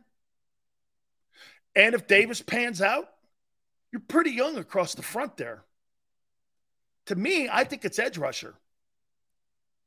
Okay? I think it's edge rusher here. I thought it was going to be corner. I'm not so sold on that now. I'm not so sold. And here, at 30, Brian Breezy, another Clemson kid. I think they're going to stay in Clemson. Defensive tackle. So what you did was you created the depth that I talked that you need with Davis and with Fletcher. You got younger and you got deeper. And you created more pressure on the perimeter. And with Murphy and Breezy, you could play a 34-43 because these guys played 34-43 in Dabo Swinney's defense. It was a multi-front. They even moved these guys around into bear looks, wide nines. That's the one thing that the Eagles had last year that they don't have currently as of March 21. Versatility in their front. You had versatility in your front because you had depth. You're not going to bring back Sue or Linville Joseph. We're talking about 36-year-old men, 37-year-old men. Now, would I think about maybe bringing Sue? Sue's going to command $3-4 million. I don't know of how he wants to spend that kind of money like he did a year ago. Remember, they pushed all their chips in. Okay? Joe goes, how about the DE from Texas Tech? I think he goes sooner. I think he goes 7 to Detroit. Because Detroit, with Dan Campbell, they want to create edge rushers too. Remember the money positions in the NFL today. Corners, edge rushers, tight ends, wide receivers, left tackles, quarterbacks. That's where your money is. If you notice, that's where how he spent his money. I love the kid. Hey, Vision, the kid Ness from Iowa is a player. I'll tell you what he is. He's got a lot of Aiden Hutchinson in him. He's an effort guy. You watch, Brian Baldinger posted a video of him, rushed the passer, got into the backfield, circled back around, made the play 10 yards down the field. I love that. That's a never give up attitude. You want that. When your guys are talented like that and they have an engine like that, those guys are worth $1 million, man, when you get somebody like that with great effort that gives you great work ethics and he gives you production. He's a good football player. You know, I forget the kid from Purdue a year ago, the guy that's in Kansas City now, Kalafis or whatever his name is. He was pretty productive for them. He actually had a better season than I thought he was capable of putting out there in his rookie year. I thought he was pretty damn good. Okay, I did. I thought he was pretty damn good. That kid Van Ness can play. I think he's between 10 and 15. Now, look, if you want to move down to grab him at 14, create some more cap equity for yourself in rounds 2, 3, or 4, that's a thought too. See, at 10, in my opinion, if Jalen Carter's not there, I don't know if Devon Witherspoon's the pick anymore. You just paid Bradbury. Now you've got to get a replacement for Slay, but you need players to play this year. You can't have a first rounder sitting on the bench. He's got to play. And by the way, your last 2-year first rounders have to be impact guys this year. You know why? You don't have depth. You don't have the ability to sign top flight quality guys. You're not going to go out and hit grand slams like you did a year ago. Remember something. The Eagles are 1-1 on all these free agents. The 1 year with the Dream Team was a colossal failure. BetMGM has an unreal deal for sports fans in Virginia. Turn $5 into $150 instantly when you place your first wager at BetMGM. Simply download the BetMGM app and sign up using code Champion150. Then, place a $5 wager on any sport. You'll receive $150 in bonus bets, regardless of your wager's outcome. And if you think the fun stops there, the King of Sportsbooks has plenty of surprises in store. Check out daily promotions, same-game parlays, live bets, and so much more. Download the app in Virginia today and get $150 in bonus bets instantly from your first wager. Only at BetMGM. BetMGM and GameSense remind you to play responsibly. See BetMGM.com for terms. 21 plus only. Virginia only. New customer offer. Subject to eligibility requirements. Rewards are non-withdrawable bonus bets that expire in 7 days. Please gamble responsibly. Gambling problem? Call 1-800-GAMBLER. Promotional offer not available in Washington, D.C. Wilson, you sent the game-winning email at the buzzer, avoiding a 4:55 meeting on everyone's calendar. How did you do it? I got a huge assist from Grammarly, an AI writing partner that helped me make my point. And it works everywhere I write. Summarizing a doc only took 1 click. When everyone uses Grammarly, everything just makes sense. Go to Grammarly.com/podcast to download it for free. That's Grammarly.com/podcast. Easier said, done. Last year was a grand slam. I think you want to hang out in the middle in there. And hope, and by the way, I'll say this again, and I've reiterated this about your offense. I think the Eagles' offense is the best offense in the NFC because of Hurts. As good as San Francisco is, Jalen's the equalizer there. He puts them above the board. Why? Well, 2 wideouts are great. The tight end's spectacular. The offensive line is where all the money is on the team. Okay? All the money on the team is in the O-line. $15 million at center, 2 tackles making 15 north of it. Dude, you got $50 million lined up and 3 guys in your O-line. That's why you couldn't bring Sayamalo back. Wait, you think you're going to spend on a $224 million cap? You thought you were going to spend $100 million or $80 million on 4 dudes? You couldn't do it. Now you got to hope that Juergens, again, you're talking playing dudes out of position too. Avonte Maddox, people want to go to safety. And you're talking Juergens, who's a center, going over to guard. These are 2 different skill sets. Again, kind of wishful thinking.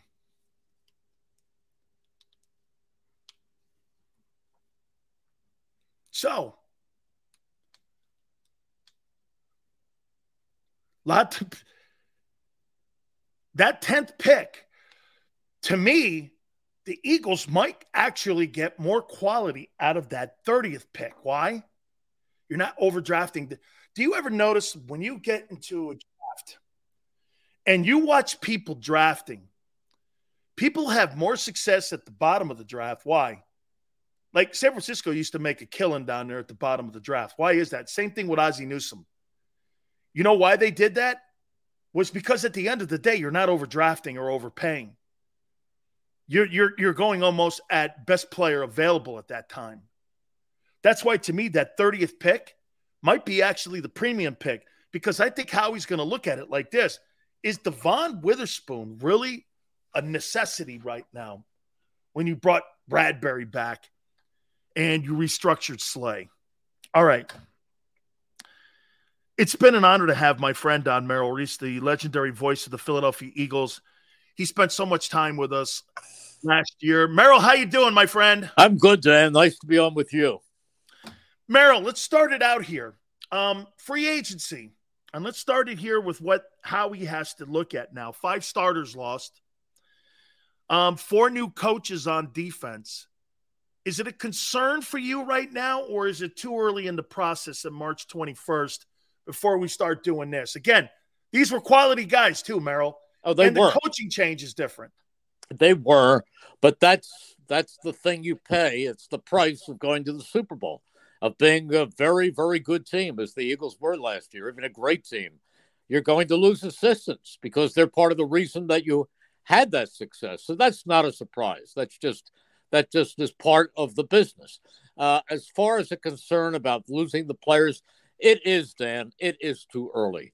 Because if you go back to last year and look at the major moves, the most impactful moves, the biggest personnel move, I think, came on draft night, not with the draft picks, but with the trade for A.J. Brown. And the biggest move to the defense came right before the season when they picked up C.J. Gardner-Johnson. So these things happen. I don't get too high or too low about anything that happens before late in the summer. I would say this, Merrill, to you. The personnel changes, but then also the coaching staff. There's 4 brand new coaches on defense and a new scheme with Sean Desai. By the way, I made the comment publicly that I think the signing of Sean Desai, I think he's one of the budding stars. Belichick raves about him. Pete Carroll raves about him. I think he's going to be under more pressure. And if Jonathan Gannon got heat, Merrill, this is a whole new crew of guys. I'm just wondering if there's going to be enough patience for him to try to turn this thing around. Well, if first of all, it doesn't need that much turning around because you still have terrific pass rushers. You still brought back your starting corners, Darius Slay and James Bradbury, who were responsible for a great deal of the success. The best defensive player, I think, maybe in the league last year, could have been Defensive Player of the Year, was Hassan Reddick. And he's back. I mean, he's in the second year of a 3-year contract. He's terrific. So I think, I honestly believe that they're going to be in good shape. The bringing back of Merrill, the bringing back of Jason Kelsey, how important was that in your opinion, getting him back for another year? He played like the best center in football. He is still at the top of his game. He's a leader. He's the guy in the locker room you want to be followed as an example by 52 other guys. He's a great piece of this team, not only because of the fact that he's a great center and does things downfield that few centers can do, but the fact that he is such a great influence on everybody else on this team. Merrill, I'm going to ask this question in a couple minutes to everybody that's watching today. And by the way, I'll tell you, Merrill, we almost had 1 million views last week with people watching the show. That just tells you how interested people are in free agency and all the things that go on with this team. Well, it tells you what a good show you do, too. Thank you very much, Merrill. It's an honor to have you on. Do you agree, Merrill, that if you're Jalen Hurts' people in Clutch Sports, do you wait for Lamar Jackson to get his deal done because that's kind of a barometer? Or do you think that the Eagles are on their own calendar on how they're going to do this? Do you think it gets done, I'm saying, I guess, before the July 27th training camp show up? Oh, yeah, I think it gets done well before that. I didn't expect it to be done last week during all of the flurries of free agents going back and forth across the league. I think it'll come on some quiet day when they can have the stage to themselves. Merrill, I'm going to put you on the spot here, okay? How convinced were you, and it's going to lead into Jalen, how convinced were you when the Eagles gave Carson Wentz that contract extension, that he was the future of the team at the time? Well, I didn't know. I really didn't know. They exhibited confidence in Carson Wentz. Carson Wentz was never the same quarterback, honestly, and you know this from the time he was injured in Los Angeles, when at that point he was probably the MVP of the league, and he never came back as the same player and hasn't been the same player since. But I would say this then, after one season, is that enough of a litmus test for Jalen Hurts? Yes. To get, Wentz finished second in the MVP voting also that year, and he would have, and probably still should have won it, as Jalen, if he was healthy, probably should have won it. What's the difference today in the two storylines? And because you've been around both men, that's why I'm asking you. Well, why do you see the difference?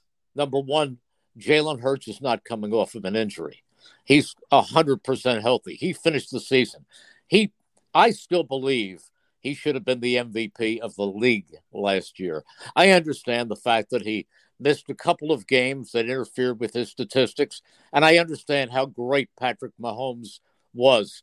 But I don't think anybody meant more to his team, was more valuable to his team and to their season than Jalen Hurts. He was absolutely remarkable. What he did last year was a level above the best of Carson Wentz. Let's throw this at you here. On the offensive side of the football, what do you feel will be a bigger loss? The loss of Sanders or the loss of Isaac Seumalo? Good question. It depends on how they're replaced. I think they're in pretty good shape as far as Seumalo is concerned, because last year in the second round they drafted Cam Jurgens, and they did that for him to be the heir apparent, because he was a center, for Jason Kelsey. But he can play guard. There's not going to be much of a fall off right there. Miles, on the other hand, had a great season, but we all know that the value of running backs isn't what it once was. And they still have a pretty good running back department in Boston Scott and Kenneth Gainwell, and they will probably draft a running back this spring. I was shocked that Frank gave Miles Sanders $7 million a year. To be candid with you, I was, and I could see how he's saying this. Dude, 1,300 yards, 11 touchdowns. I get it, but still, we got a $50 million bill we have to pay with the quarterback still, and giving him that money. And then my problem with Sanders was always this, Merrill, was that, man, he did that year 1 year. I'm not saying he wasn't he was a good Eagle. He was a good player, but man, you pay a guy like that for 1 year, $7 million, man. I kind of think that's why Philly passed on him. Well, I think so too. I think it wasn't their respect for Miles Sanders, because he was an integral part on and off the field. He's a really, really high character guy, and he did everything they wanted him to do the last year. It's just what they believe can be paid to a running back. It's that simple. You think Howie, as we get closer here, a couple last questions here, Merrill. You think Howie right now, as he gets ready for this draft, you think he's thinking the same kind of scenario where he was a year ago? Because one of the things that I say to people about, and Merrill, this goes to every organization, that not everybody hits on their first round picks. I mean, look, Andre Dillard, that turned out not to be a good selection. No, Derek Barnett, I don't know, man. He's going into his seventh year. Jalen Reagor, I mean, building it with rookies, that doesn't seem to be really kind of his forte. Making these great trades and deals and finding these free agents and finding these needles in the haystack, that seems to be more his forte. I mean, do you think he's going to be active like that going into this? Because there's a lot of holes. 40% of the defense has to be replaced. Yeah, it does. It's hard to say. I mean, when you look at the defense, and I see names out there like Joey Porter Jr. that could be very inviting with that 10th pick in the draft. But on the other hand, Lane Johnson has 2 years left by his own statement that he figures he can play 2 more years. It wouldn't shock me with that 10th spot in the draft to see him go O-line. It wouldn't shock me with that 10th spot in the draft to see him go edge rusher or interior defensive lineman. But I do think, Dan, that two guys who are going to play significant roles this year were drafted last year, and they are Jordan Davis and Jacoby Dean. They completely have to step their game up this year. There's no doubt about that. All right, final question for Merrill Reese. What does Merrill Reese do in the offseason when there's no ball? I mean, seriously, do you watch a lot of television? Do you go on walks? What does Merrill Reese do in the offseason? I am managing partner of an online television station in the suburbs in Bucks County. And it's an online, it's a radio station and online television station. So I go to the office every day. And you know what? I play an inordinate amount of golf. Really? I do. What's your favorite course on the East Coast? Well, Marion. Oh, my God. Hey, Merrill, I went to see Phil Simms once. He lives on the 13th hole at Baltusrol. And I went up there and played Baltusrol. He goes, hey, if I were you, I would play 18 holes with a putter. And he goes, because let me tell you something, nothing is even ground. And man, I have never been on faster greens. I've been at Marion. God, I love that golf course. I had a thing, Merrill, that I wanted to play all the U.S. Open courses. I played Olympic. I played Pebble. When I was out on the West Coast up in San Francisco, I played both those courses. I played Olympic a lot. And so I played Marion. I played Congressional. I played Cherry Hill. So I wanted to play all of those. And when I told Arnold Palmer this years ago, Arnold Palmer used to come on my program because we used to do a show in Orlando, and Arnold and his dog Mulligan would come over and he goes, how many open courses are you at now? And I go, you know, I've played pretty much all of them, but I want to get on Augusta. The next day, I got a call from Augusta, and he got me on the golf course. It was all season, but he got me on Augusta. I had to wear golf shoes all around the place because you can't walk on the course without it, but he got me on the golf course. That's great. That's great. Well, I love my golf, and I love my Marion. Absolutely. Merrill, we love you. Thank you so much for coming aboard, my friend. Thank you, Dan. Take care and have a great night. You bet. God bless. Appreciate Merrill Reese coming aboard with us. Please hit the like button. Keep it here on the National Football Show. Go to get your game on. Go for the beers. Go for the cheers. Go for the hit and the hits. Go for the stakes and the stakes. Go to get your parlay on. Go to get your party on. Go for the scene. Go for the screens. Go for the gallery. Go for the win. Go to Ocean. Visit theoceanac.com to plan your visit. When it comes to the fight against insurance companies, large corporations, and the healthcare industry, injured victims are always the underdog. But that doesn't worry us. At Messa & Associates, we're an injury law firm from Philadelphia, and we come to fight. Our clients know that they've got representation with a chip on its shoulder, and it's the same chip that makes Philly the toughest city in the country. Call 215-568-3500 or visit us online at messalaw.com. Messa & Associates, the toughest injury firm in Philadelphia. Heading down the shore, have a ball once more. Here, imaginations run wild and time stands still. Because here, you can find the best of the Jersey Shore, all on one 5-mile island.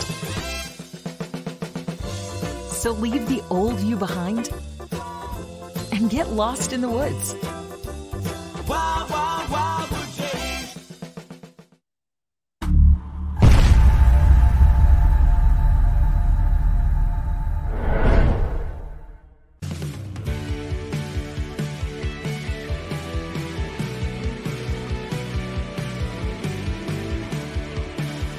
My name is Fran Sileo, and I'm Managing Director here at Del Valle Insurance Group. Been in the business for over 36 years saving people money on their insurance needs. Give us a call. Let us help you custom design an insurance plan that meets both your needs and budget. They're carving them up and good play calling along the way. First and goal at the 6.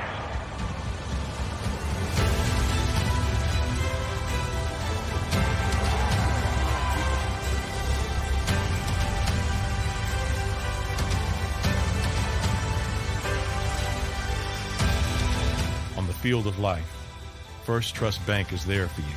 Champions on 3. 1, 2, 3. Because Philadelphia dreams deserve a Philadelphia bank.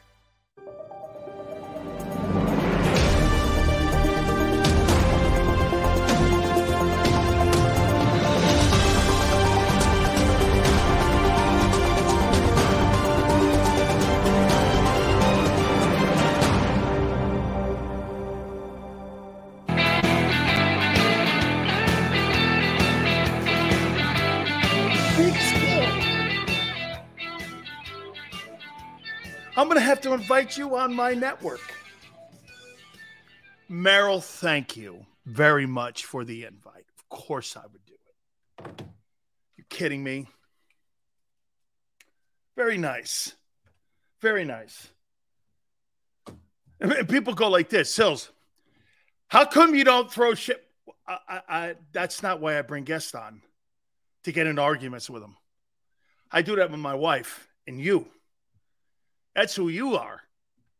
I don't bring my guest on to argue with.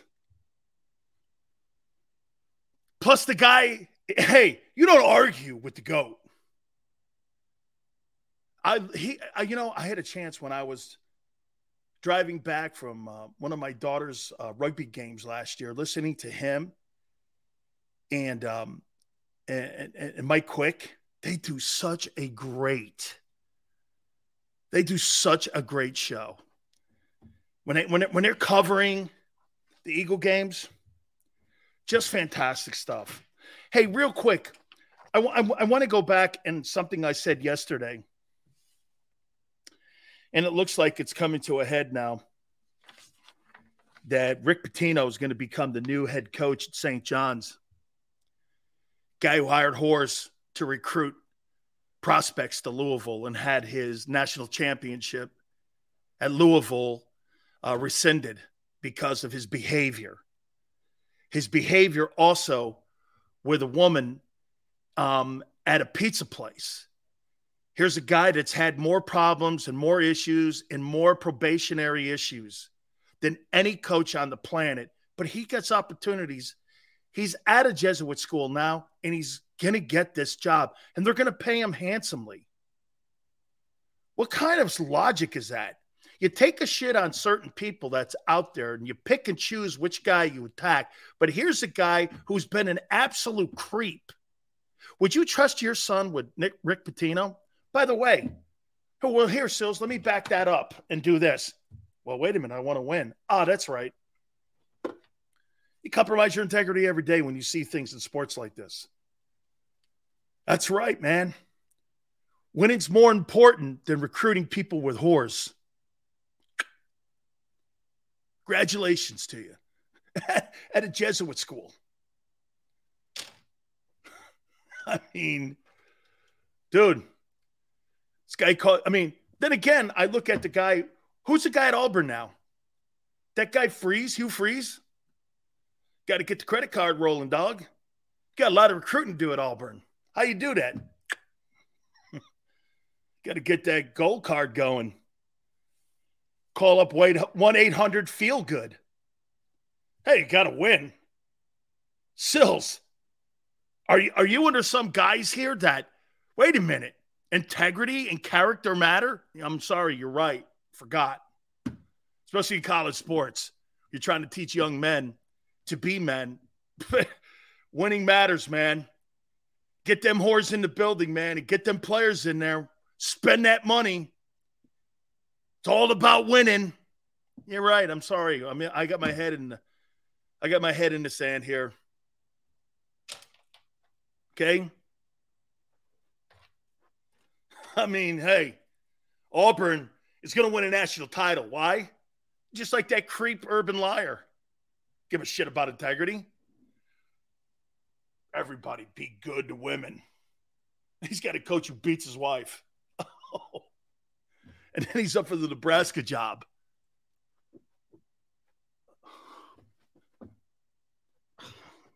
I'm sorry. Here's my impression of Urban Meyer.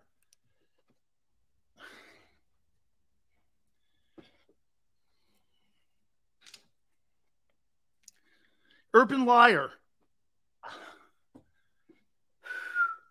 Then he's on the desk at Fox. Whew, man. I say, hey, I got to do shit like that. Hey, when I get in trouble, I'm just going to go like this.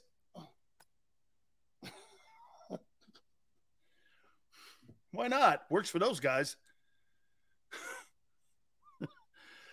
Holy cow, man. Gotta love it, though, don't you, baby? All right. I saw that Bijan Robinson had a meeting with the Eagles. What does that tell you guys? That Bijan had a meeting with the Eagles, flew him into town. What do you think that's about? What do you think that's about? Do you actually think they're thinking of taking him? Do you actually think they're going to take him? What do you think that whole charade was about? I kind of just buried the lead.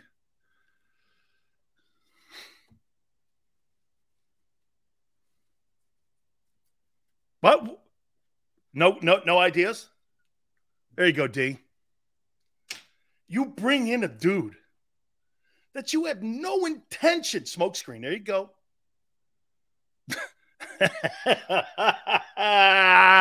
Sorry, dude. Hey, Smokescreen. It threw me for a loop there a little bit. Okay? I could think of some people in my media business that's a great tagline for. Smokescreen. There's no way they're drafting that kid. They're trying to lead you as far away as they possibly can from the dude they actually want. How he's going to bring in 30 guys. One of those guys might be the guy. Because what did I tell you? If you don't have the first pick in the draft, okay, you don't have the first pick in the draft, you don't know who you're taking at 10. You've got kind of a collection of guys. As I told you the other day, you think Dallas was really going to take Michael Parsons? No, they weren't. They were going to take Patrick Surtain from Alabama. They were going to take Patrick Surtain. That's who they were going to take. All of a sudden, they had to make a move, albeit with the Eagles. Eagles got Devontae, and they ended up getting Micah. Okay. Mike is the better player. But Devontae's good. He's going to be a really good ball player. He's a good ball player now. But Mike is a better player. They got lucky. They didn't know. They had no idea. So you don't know who you're getting at 10. Okay? And no idea. So what you do is you sit here and you try to get a player that you think that you're going to take, and guys are doing their homework by calling up his coaches, his high school coaches, his family, having conversations with them. I don't know how much personal contact you can have with prospects. I've got a letter. I found a couple letters that teams sent me. I went on a visit to the New England Patriots. I should post that, huh? Patriots flew me in. Had a chance to see the facilities, which were not very good. This was back, I think, when the Sullivans owned the Patriots. Hey, Yale, I'm going to post it. I flew in, and I think a guy named Dick Steinberg was running their personnel. I don't know. Does that name sound right? Dick Steinberg? I don't think he has any relation to Lee Steinberg, but Dick Steinberg flew me in for the Patriots. And I think the coach at the time was the old SMU coach who I ended up playing for in Canada, believe it or not, because he wanted me to go to SMU. And I would have went to SMU, but obviously things didn't go out and change well for them with the whole situation of the death penalty. And so, what is his name? Ron Myers, I think it was. I think Ron Myers was the coach. I think it was 85 or some shit like that. I think he was the head coach. And he flew me up. He goes, I tried to get you to SMU. And now I want to get you here. Where are you going to be on draft day? And I was like, yeah, well, I'm going to be at home. Because back then they didn't fly you to New York. I think they only flew the top 10 picks in 87. I don't remember how that worked, but I know I was, because I was home when I got drafted. I was at Miami when I got drafted. I was at Miami. Craziest story on the planet. I know some of you know that I got drafted in a supplemental.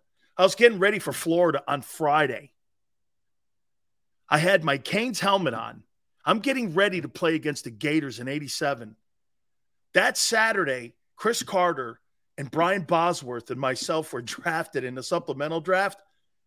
I was on the Buccaneers Sunday with my helmet in my hand. So I went in 48 hours. I went from a Hurricane helmet to an NFL helmet standing on the sidelines, getting ready for the Bears. I'm going, what? What? I was like, what? Are you crazy? Seriously, I went from a Hurricane on Friday. 48 hours later, I was a Buccaneer with the 56th pick in the draft. They used the 56th pick. Bosworth, I think, was the number one. I think Chris Carter was a 6th rounder out of Ohio State. I think they used a 6th rounder on him, and he went to the Eagles. If I'm not mistaken, I think Chris was a 6th to the Eagles. It was Bosworth, then me, and then him that got drafted in that 87 supplemental draft. Chris was a great player. I think he got thrown out of Ohio State because of an agent. I think that's what his deal. Boz got thrown out of Oklahoma because he was on steroids. And he went number 1 overall. Yeah. Carter was a 4th rounder. Thank you, Arthur. Okay, I thought, 4th rounder, sure. Okay, yeah. Of all the guys that were in that draft, he panned out. Absolutely did. All right, hour number 3. I want to reset. A lot of NFL news. We're going to look at the NFC East. Cowboys, Skins, Commanders, Giants, Eagles. We're going to rank them. We're going to do that next. Also, DeAndre Hopkins is out there. DeAndre Hopkins. You think he's got anything left in the tank? Hour number 3. Keep it here on the National Football Show. Go to get your game on. Go for the beers. Go for the cheers. Go for the hit and the hits. Go for the stakes and the stakes. Go to get your parlay on. Go to get your party on. Go for the scene. Go for the screens. Go for the gallery. Go for the win. Go to Ocean. Visit theoceanac.com to plan your visit. When it comes to the fight against insurance companies, large corporations, and the healthcare industry, injured victims are always the underdog. But that doesn't worry us. At Messa & Associates, we're an injury law firm from Philadelphia, and we come to fight. Our clients know that they've got representation with a chip on its shoulder, and it's the same chip that makes Philly the toughest city in the country. Call 215-568-3500 or visit us online at messalaw.com. Messa & Associates, the toughest injury firm in Philadelphia. Heading down the shore, have a ball once more. Here, imaginations run wild and time stands still. Because here, you can find the best of the Jersey Shore, all on one 5-mile island. So leave the old you behind and get lost in the woods. Wild, wild, wildwood days.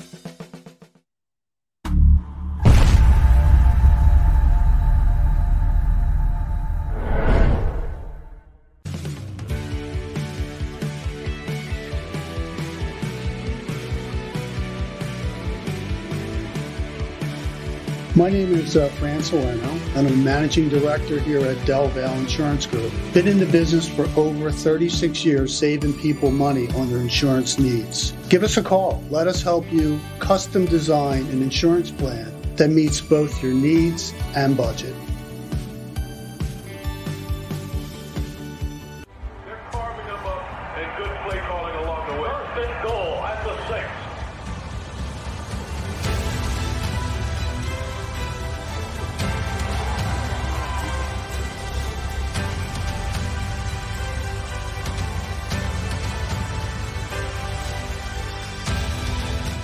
field of life, First Trust Bank is there for you. Champions on three. 1, 2, 3. Because Philadelphia dreams deserve a Philadelphia bank.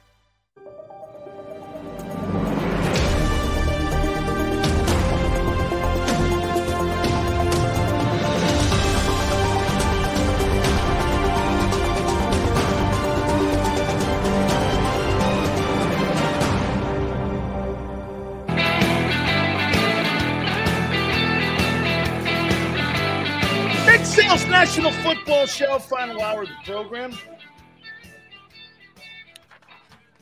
do you guys make of DeAndre Hopkins?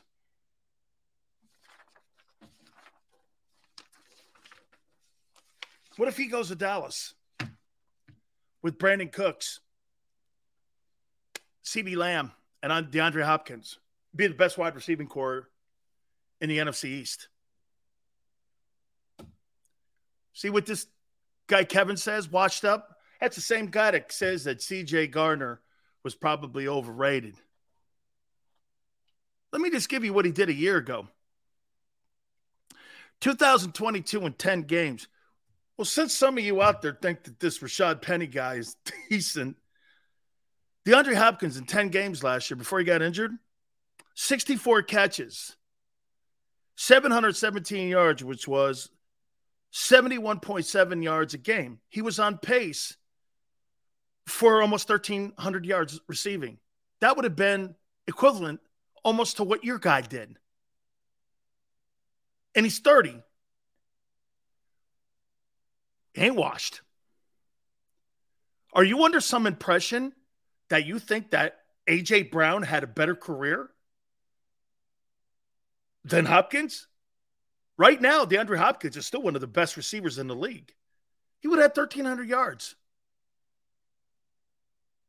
This guy had 71 yards a game.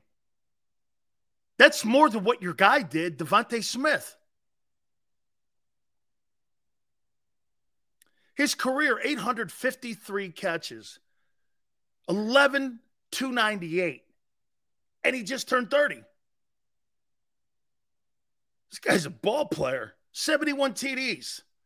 You ain't got a guy in your history of your program that has numbers like that. Nobody. You don't have a 10,000-yard reception guy. And you surely don't have an 800-catch guy. None of that. This dude is great in the run game. He's the best third-down receiver in the sport. Still, you put DeAndre Hopkins with Dak Prescott, who annihilates the Eagles, you got a problem. Old man Slay covering him. That guy, they'd have CeeDee Lamb, Brandon Cooks, and DeAndre Hopkins. Formidable. He could be a game swinger in a division-changing kind of guy, acquisition. It goes to the Giants. This is the guy. It's not Odell Beckham nobody anymore. It's Hopkins. Hopkins is the guy. You can have all that social media bullshit all you want. I'll take DeAndre Hopkins any day, any night, all good. Michael Gallup is better than DeAndre Hopkins. What a tool. No, he ain't. No, he ain't. Okay? Hopkins, seriously, he was on pace for 1,300 yards. He'd have had the same season AJ had. The guy still had 6. DeAndre Hopkins would have had 100. Let's see. Well, he averaged six catches a game. He missed 7. He would have had 115 or 120 catches this year. He had 120 catches and 1,300 yards. And you think he's washed? Really? DeAndre Hopkins is washed. Right. You put him in New York with Aaron Rodgers, he'll have 1,500 yards. How old was T.O. when he got to Philly? Was he 32, 33, something in there? Was he something in there like that? This guy's 30. How about if you send him to Denver? Send him to the Rams. What if you send him to Detroit? About Minnesota, they just lost Thielen. You put him on the other side of Justin Jefferson. What if you send him to Buffalo?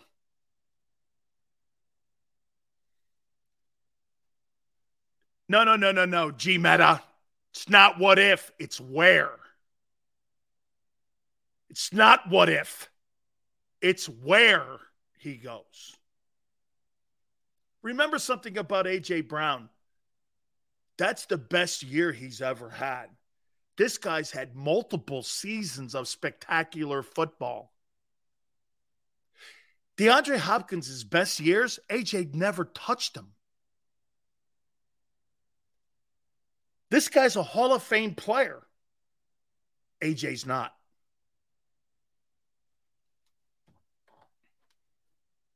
This dude's a great football player. He is, Yale. Again, I don't mean to go there with that. Brown's a great player. He's totally a great player. He ain't this guy, though. DeAndre Hopkins' stats. AJ's 25. Those are great numbers, man. Here's the guy, and again, like I said, he's 30. 91 catches. 111. 115. 104. 115. 99. 1,200 yards. 1521.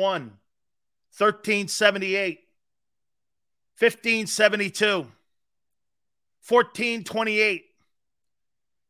1410. Come on now. Let's not get crazy.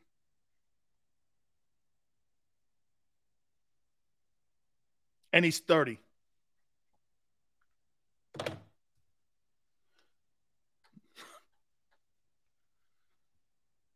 Who would I rather have? A.J. Brown or DeAndre Hopkins?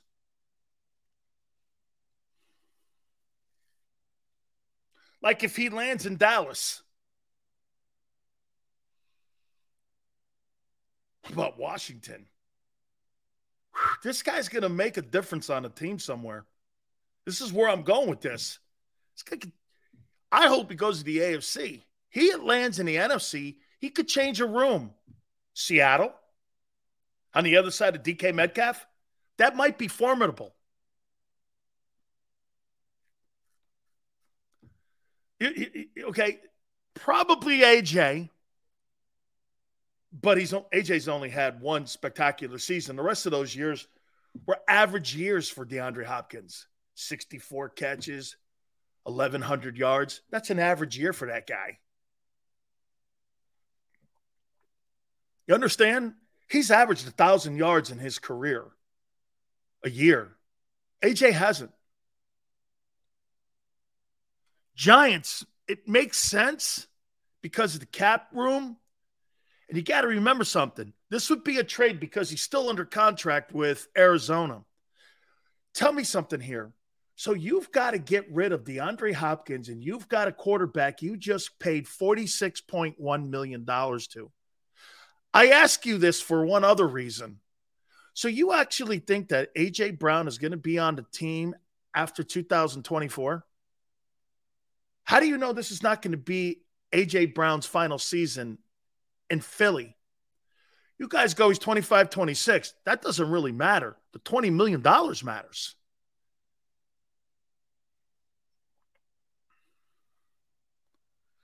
Yeah, Yale goes, he's not playing next year. Yeah, you still got to pay him, though. You still got to play him. You still got to pay the guy. What do you think? Because he's not playing, you all of a sudden get a respite on the salary cap? You got $46.1 million on your cap, dude. Whether he plays or not, it's on there. You might as well call it dead money.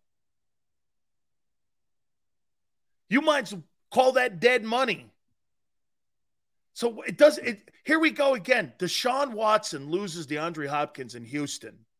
You give him that contract where it paid him $38 million. You move off of one of the greatest receivers in the last 25 years in the sport to Arizona, and now you give that court. See what I'm saying? The game that the NFL has these teams in, you can't collect great talent and expect to have them for a long period of time. Stephon Diggs is redoing his deal. They're lowering the base. And here's the deal that you got in Minnesota. They want to cut a deal with Justin Jefferson for $28 million. Well, you're still in the final year. Well, they just gave Cousins an extension that pays him $38. That's pretty. That's why Thielen got whacked.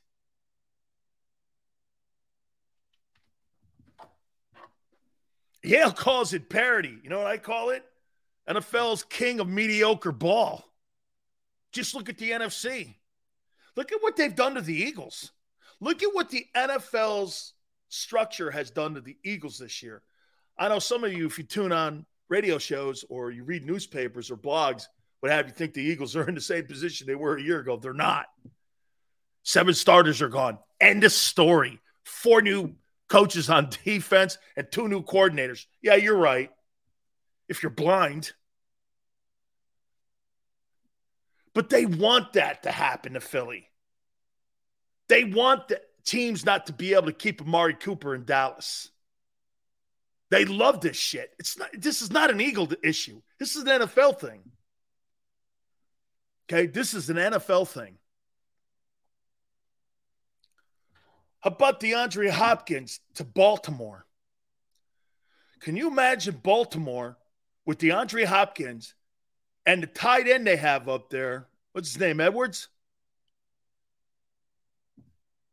And Lamar. Lamar Jackson, DeAndre Hopkins, the tight end. I'll tell you, man, that looks awful sexy to me, too.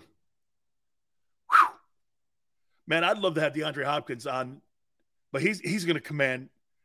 His salary must be enormous as well. Andrews, thank you. Yeah, Andrews, tied in for Baltimore. He's a great player, man. Okay? Hey, dude, the Eagles, man, they're falling victim to what the league loves. As Yale says, they love this thing called parity. I call it mediocre. Look at the NFC, like we just said. There's nobody with a complete team. And the only reason that San Francisco has a complete team is because they have fumbled the quarterback situation.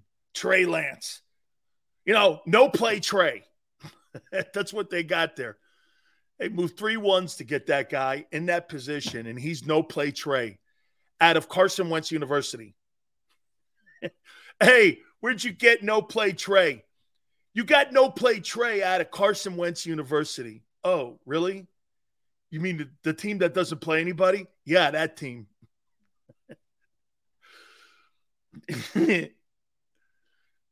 Who's their big rival?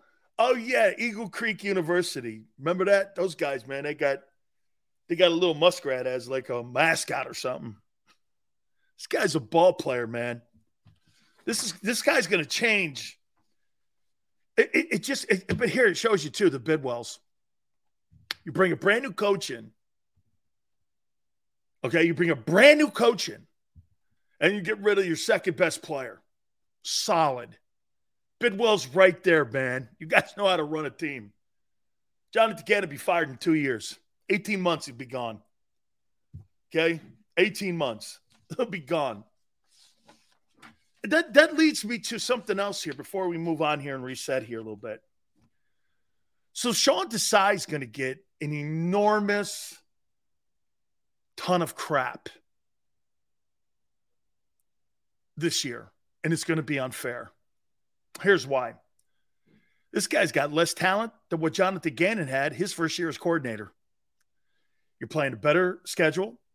The NFC East is better, and you got by far less talent. And you don't even have enough on your team right now to field the 90-man roster going to camp. So when people watch him early this year, every media person that was on Jonathan Gannon's side is going to go like this. See, I told you so. But here's Big Sales telling you March 21st. That guy could never be a coordinator against good quarterbacks. He got killed against every one of them. Every one of them he got killed. Every one of the good quarterbacks he ever played against. But he was hidden from a shitty schedule he had a year ago. And shitty quarterbacks he played. Sean Desai is not going to have that luxury. And all the people that were on the Jonathan Gannon bandwagon last year are going to go, see, I told you so. But it's not going to be the same. He's going to have lesser talent, a new scheme, 4 new coaches in the coaching room. So what Philly will do is Philly will jump the gun and go, this has been a downgrade, when actually he's a more qualified coach than that guy in Arizona. And then Howie will have a scapegoat to fire if Desai can't get this thing going in the right direction. See, to me, here's the goals I think that the Eagles should have this year. Try to keep people under 27 points. That's the only thing you got to try to do, in my opinion. Screw the stats on sacks and fumble. Dude, you got to keep that. You got to keep it respectable. You can't be giving up 30 points a game. If you keep it at around 27 points a game, I think you're going to be okay. And that includes, get this, if you want to run the ball against them, I mean, I don't know. Just don't let them in the red zone. You want to run like a maniac in between the 20s? So be it. But I think the goals this year have to be completely different and have to be adjusted because of the talent personnel issues. Matt, thank you for coming aboard. Okay? And quite frankly, does it matter if it's a 34-43? You need players. Gannon needed players. Gannon's system was never good.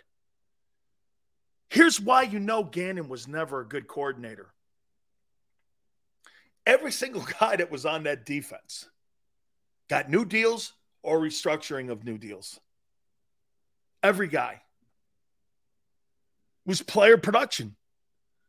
Wasn't Gannon coming up with these schematic blitzing hybrid packages and these bear looks and why not? It wasn't any of that. Now, I will give them credit on the Reddick stuff. They figured that out. But the only reason they figured that out was because they brought Linville Joseph and Adama Katsu in. These guys were eating ice cream at Haagen-Dazs. He went and signed them, and it turned the entire defense around to a point. They still finished 16th, 17th against the run. Okay? Desai's going to get a lot of shit early. He's going to get a lot of shit early. I think you got to be patient with this because this defense is troubling. I don't care what anybody out there tells you. This is troubling. And why is it? Well, you put more emphasis on the offense. Rightfully so. All your money's over there. Here, let's do this for a second. I'm going to show you why the offense has, let's see, $30 million between your 2 tackles. 14 million, your center. There's 44, 20 at your wide receiver. So you got $64 million just in 1, 2, 3 players. Wait, 1, 2, 4 players. Your guard makes 5. That's 69. That's 70 million. Devontae makes 2. No, your tight end. He makes 5. That's $85 million. Not even with depth. All your money's over there. That's why the decision to bring Fletcher back at 10 makes no sense. It makes no sense. You could have signed 3 younger players, defensive tackles. They didn't want to go there, though. Tells you a little bit maybe that where they're going in the draft. They may be going D-line. in the draft. That's what I think. And they drafted a kid 13th a year ago who hasn't panned out yet. Okay? And by the way, you've never heard me use the word bust on Jordan Davis yet. And again, my problem with Dean is his size. I don't believe he can play 17 games at a Mike linebacker. Inside, and if you play a 34 defense, he's playing over the guards, never make 10 games.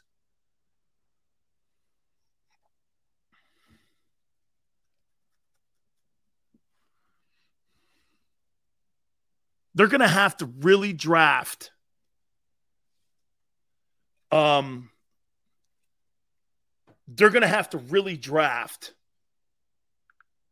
very well.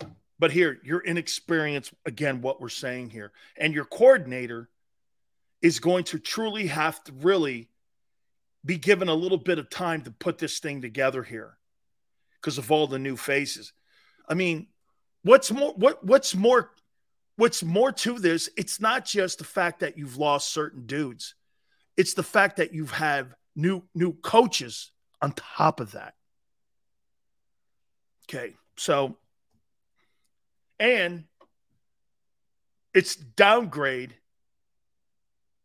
when it comes to safeties. Kayvon Wallace, Reed Blankenship, and this dude Justin Evans. Again, if you look at all how he signs, they've been C signs. They're hopeful signs.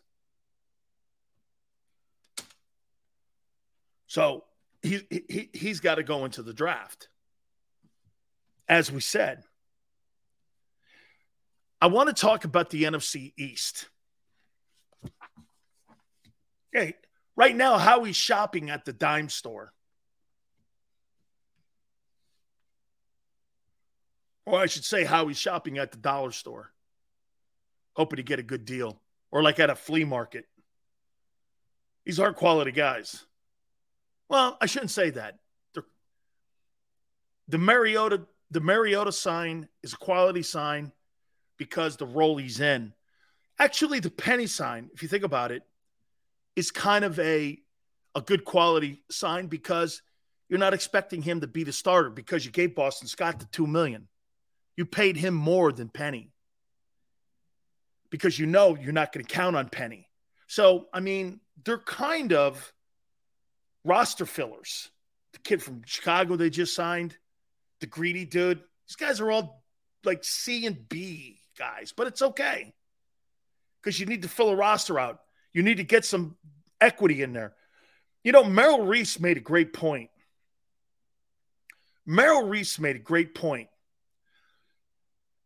Howie's biggest moves a year ago were trades.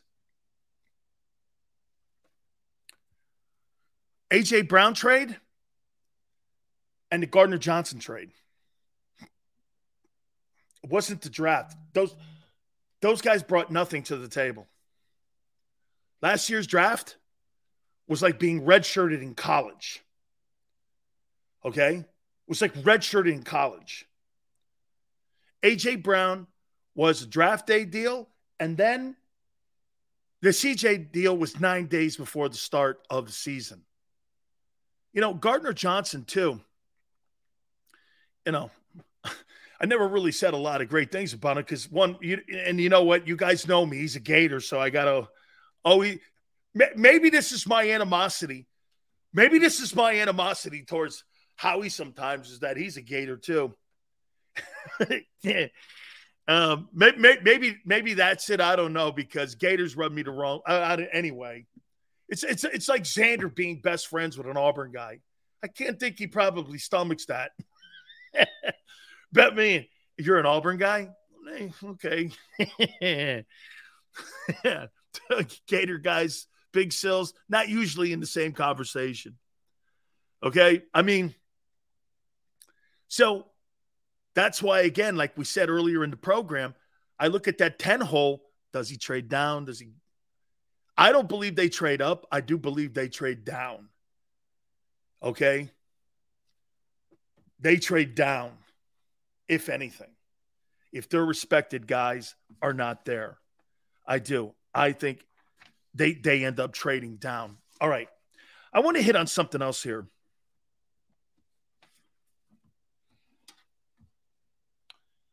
So next week is the Phoenix meetings for the NFL. And they'll probably vote on ownership with the Commanders. I don't think they have enough votes to vote Daniel Snyder out. So the pending sale potentially for the Commanders. I think, you know what? For what Washington has been doing, Washington's been doing a really nice job. And I'm going to talk about the NFC East here in a second. But I think Washington has done a pretty nice job because they got some adults in the building there. Jack Del Rio's there. Ron Rivera. Now you've got Eric Bieniemy in the building. They've done a nice job at keeping the ship sailing at least in the right direction. Washington, if they get the quarterback situation figured out, they're going to be an interesting ball team. An interesting ball team to watch this year, in my opinion. But one of the storylines is Roger Goodell, who's currently making $63.9 million a year, to be the sword swallower for the league. This guy swallows the sword, falls on it, has his hands chopped off, has his head chopped off. He don't give a shit. This guy makes $63.9 million. He is the only NFL man, not an owner, that's the highest paid person in the sport.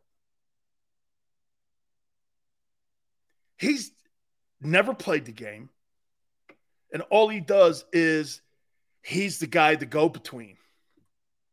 What a job. What a job being a dick for all these years. $64 million? Sign me up, man. I'll sell you out too. This guy doesn't have the player's best interest. How could you? How could this guy have the player's best interest when owners stroke a check for this guy for $64 million? How in the world can you possibly, hey, yeah, Jerry Jones, you're wrong. That 13 D tackle's right. You actually think he has the best interest of the players? Who in their right mind would think that? You know, player safety is one of the most important things. Well, then why do you schedule away Sunday night games for teams that have to travel Thursday? They have to play in Italy. I mean, and then you add another game with no other bye. The NFL needs 2 byes, in my opinion, for player safety. You have to have 2 byes so that you can really look at yourself and say, you know, this is in the best interest to give these players more rest. Look at the NBA guys. You know why that sport sucks? Load management. Can you imagine going to Nick Sirianni and saying this? Hey, Nick, I'm going to take the Cowboy game off, you know? My shoulder hurts. What? You imagine doing shit like that? That's why Americans love the sport. And this before I get to the NFC East, this leads me to Lamar Jackson and all the media meatheads. You know, you could tune on any show. They constantly attack Deshaun Watson and his contract. What a bunch of idiots. You should be rooting every day for players to get guaranteed contracts in 100%. But what do you get? You get media people that like to sit on the side of being compromised by the NFL.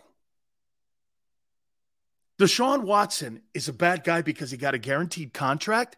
Now, if you want to talk to me about the shit off the field, okay, you got a conversation there. But remember something. The league cleared him. So that's not my concern.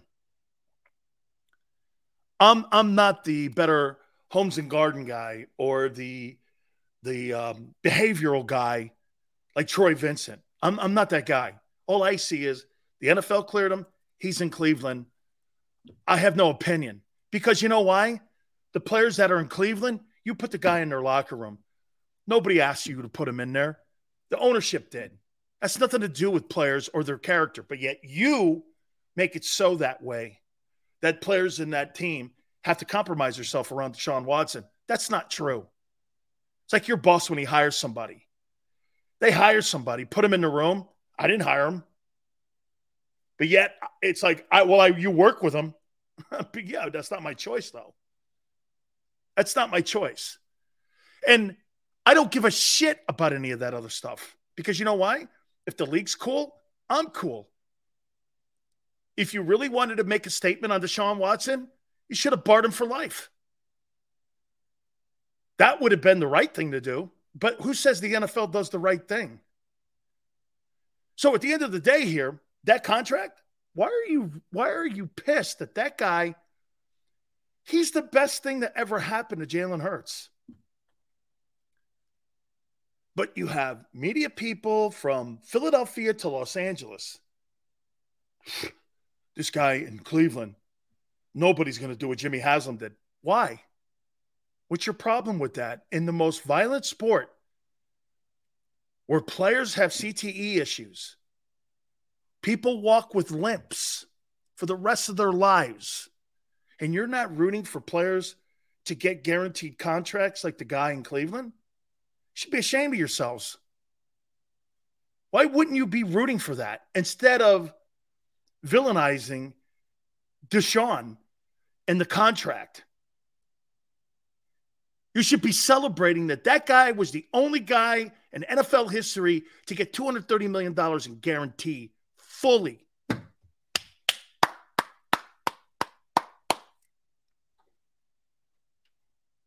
Good for you. Good for you.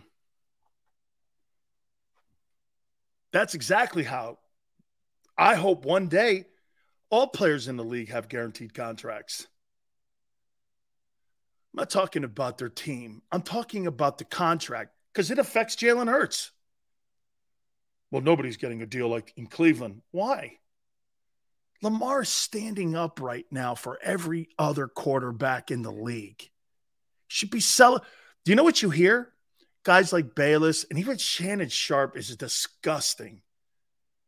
Well, he's not handling this right. He's not doing this right. He's not doing, they put an offer on the table. He wants a fully guaranteed contract too. He's fighting for that. And yet you got media people because they're in the back pocket of the NFL. And they're feeding them that. I root for Lamar. I hope he gets everything he wants. I root for players to get I hope Jalen gets everything he wants. Okay? But see, it's not about, Jamie, it's not about haters out there. It's about narratives that people create that aren't true. Like we started to show off with Gardner Johnson. It's being leaked out somehow that Gardner Johnson was a bad teammate in the locker room. A.J. Brown is no different when he takes shots at Tennessee, still to this day, and takes a shit on him. He's no different. Is he a cancer? No. He's a teammate. But because he's still in Philly, he's a good dude. Gardner Johnson is not in Philly. He's in Detroit. Posts some stupid shit, and he's a bad guy. No, he's just dumb. So what? I think both of you need to grow up. Who cares what he's posting about the Eagles? Eagles beat him, Detroit, last year with him. He got $8 million. Doesn't it shock you sometimes?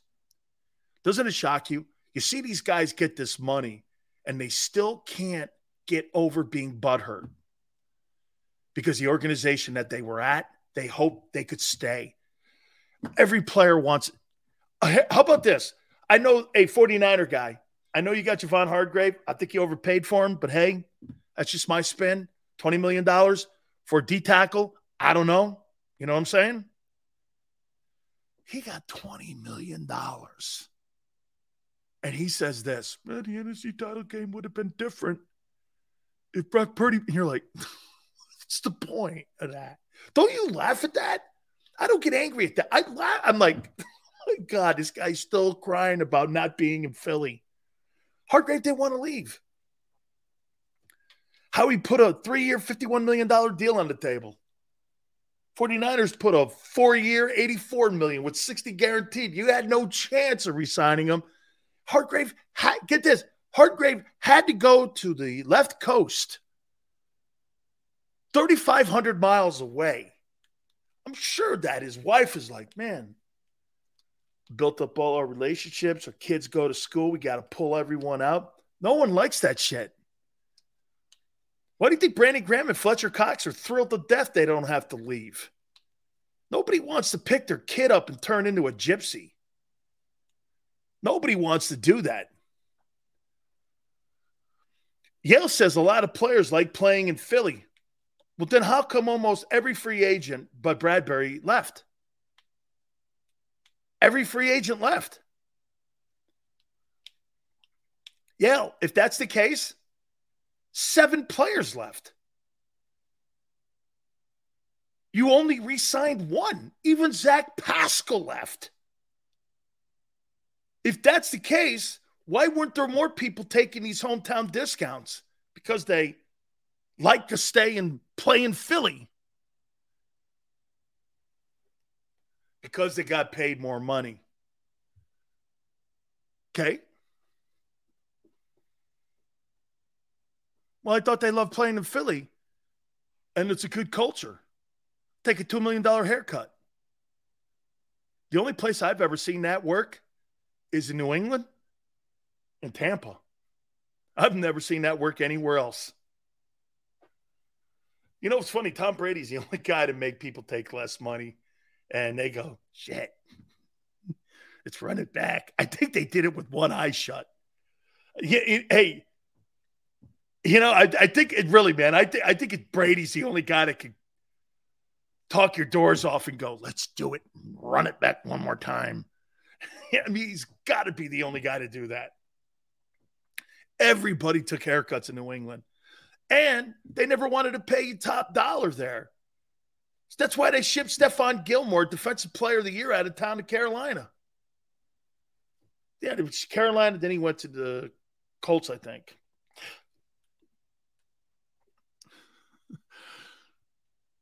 Plug, I'm only going to use that. Rob the Niners.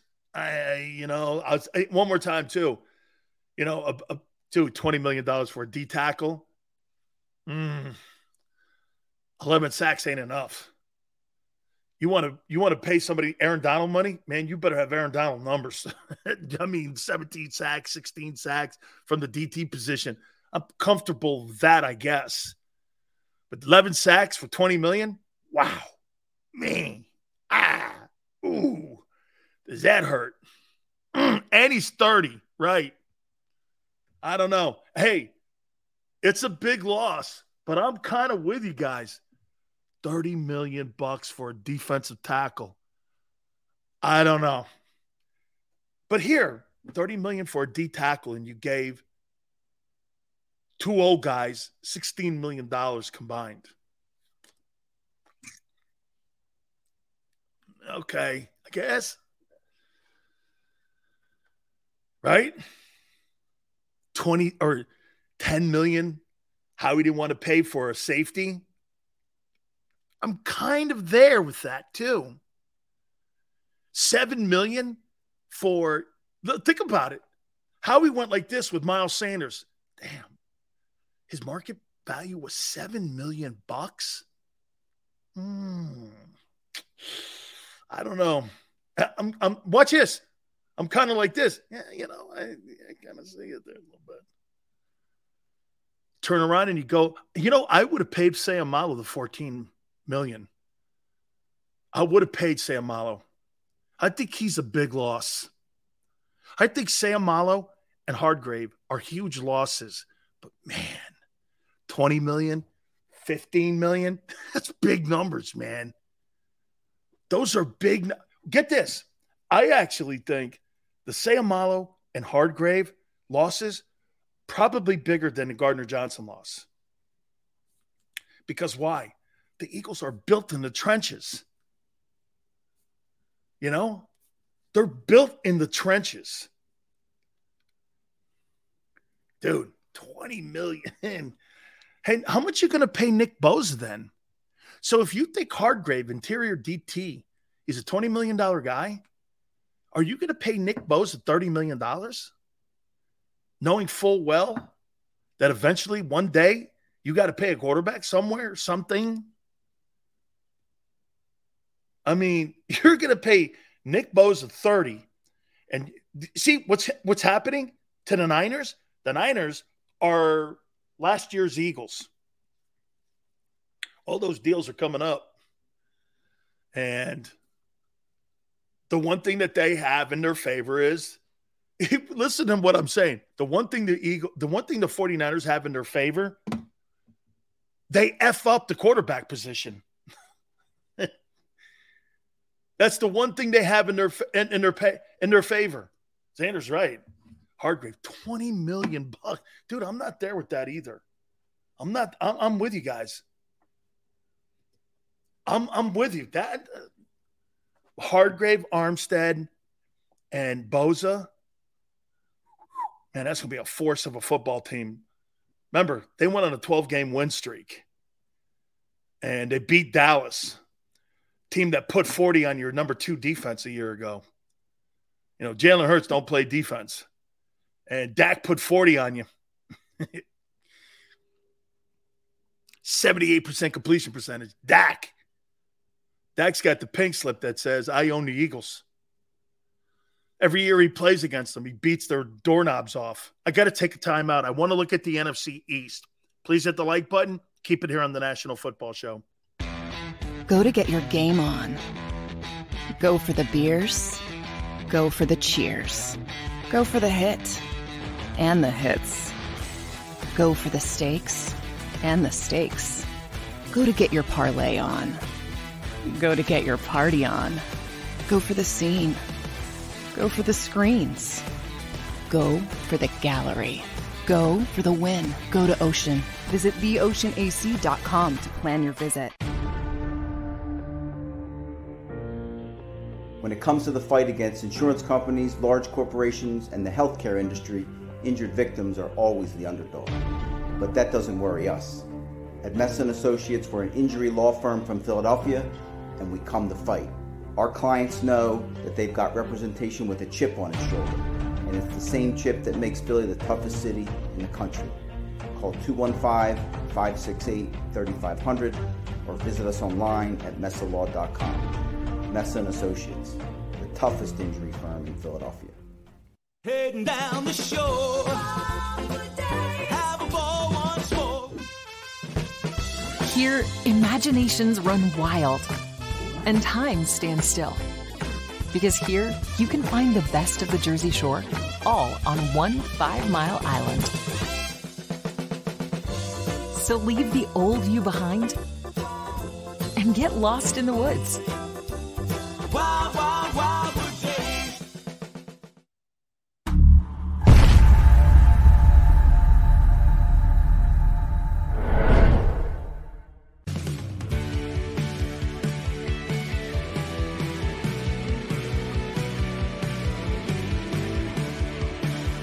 My name is Fran Sileo. I'm a managing director here at Del Valle Insurance Group. Been in the business for over 36 years, saving people money on their insurance needs. Give us a call. Let us help you custom design an insurance plan that meets both your needs and budget.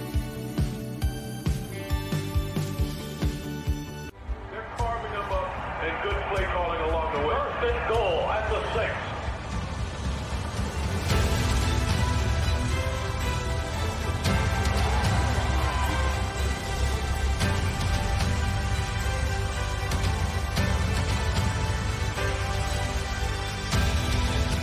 field of life, First Trust Bank is there for you. Champions on three. 1, 2, 3. Because Philadelphia dreams deserve a Philadelphia bank.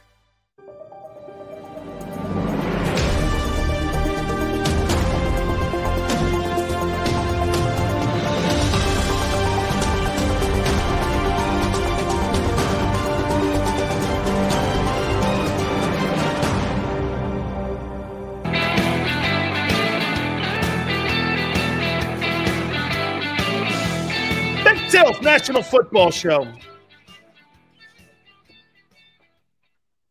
Would you rather have Marcus Mariota as your backup, or would you rather have Cam Newton as your backup?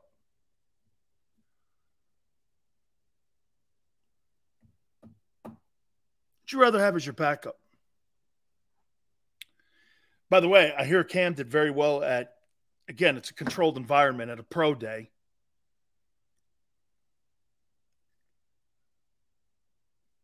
Plus, you could use Cam Newton in the red zone. Wildcat. Design plays for him. Mariota fits the offense. Mariota's fit no offense ever. Dude, stop doing that. He's a first-round flop.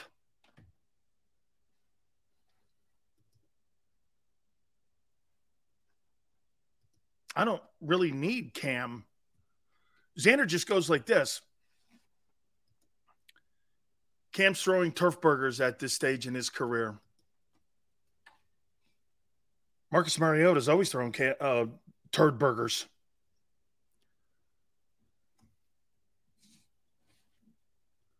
What was the guy a year ago? You're running RPOs with a guy my daughter's faster than. Look, you guys keep going. Cam's done. Well, what's Mariota? He's never been anything. This guy's, how old is Cam? Is he 32? Oh, I know. Cam's finished, but not Slay. Okay. How old is Cam Newton? 33. Getting probably too much. Cam is trash. Nothing left. Mariota is somewhat decent for a backup. Okay. So you're going from a guy who was a nothing burger to a guy who you say is washed up. But then again, you guys are the same people say DeAndre Hopkins is washed up. I gotta remember always to take that into consideration. Okay. Let me throw this at you here before we talk a little bit about the NFC East. If you had to have one or the other back, who would you have wanted back? C.J. Gardner-Johnson or Fletcher Cox?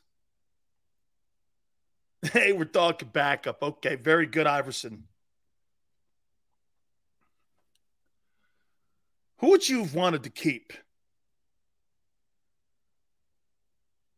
C.J. or Fletcher?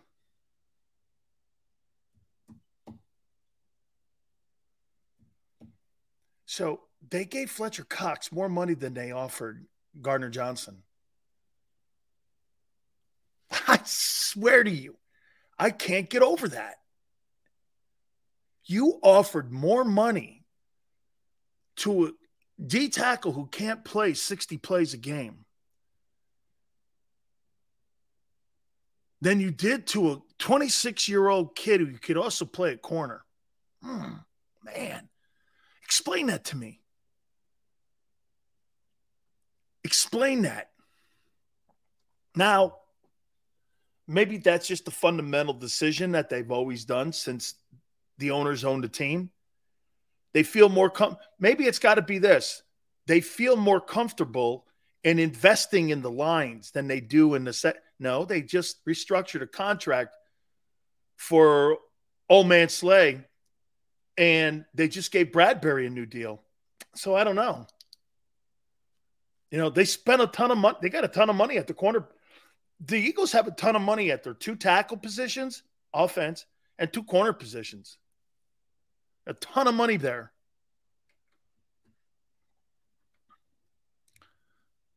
They wanted Fletcher Cox more. So the Eagles wanted Fletcher Cox more, who's less productive than Gardner Johnson, who led the NFL in interceptions. I swear to you, I still can't. You could have had your whole entire secondary returning. And in my opinion, that would have given Sean Desai a lot more flexibility and going to that 34 look that he wanted, because you would have had the best secondary. Now you got holes all over your football team on defense. Your secondary position, your entire heart of your defense is gone. Linebackers, safeties, and your preeminent tackle's gone. And you're leaning on an older tackle and a dude who didn't pan out last year. And you gave that guy 10. You paid him more than you offered Gardner Johnson.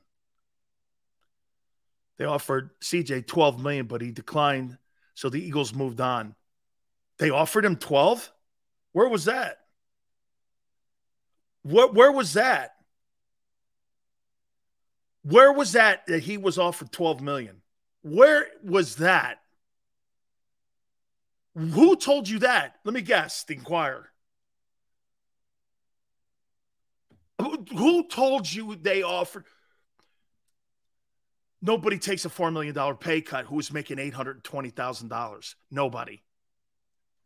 That's a freaking lie. $12 million.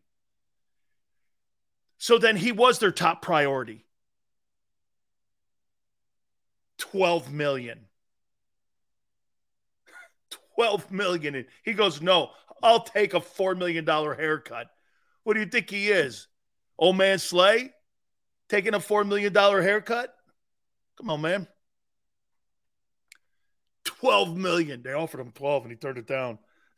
Okay, sure. I'm sure they offered him a nice bunch of property too in the Everglades. It's a little rocky down there as you get closer to the Keys. But hey, don't worry. You put him on pontoon boats, you could have a heck of a rocking house. Yeah, okay. Offered him 12. No comment.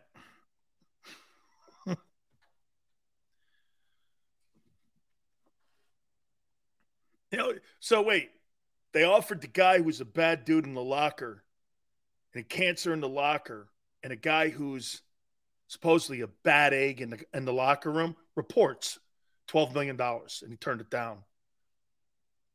Solid reporting. Wait, because he didn't take the 12. He's a bad dude. You know what? In hindsight, I would definitely go like this. Hey, guess what?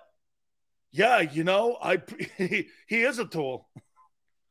CJ turned down a lucrative initial offer, and when he decided to listen to Philly's offer, we already signed other guys. Like who? Slay. Hey, I would love to have this posted on my Twitter page. In my opinion, Darius Slay and that whole fiasco, I think it sabotaged the Gardner Johnson deal. It sabotaged it. If that's the case, what you guys are saying, Darius Slay sabotaged the Gardner Johnson deal. See, that's a tough pill for people to swallow. But I think Slay and that whole fiasco sabotaged that deal.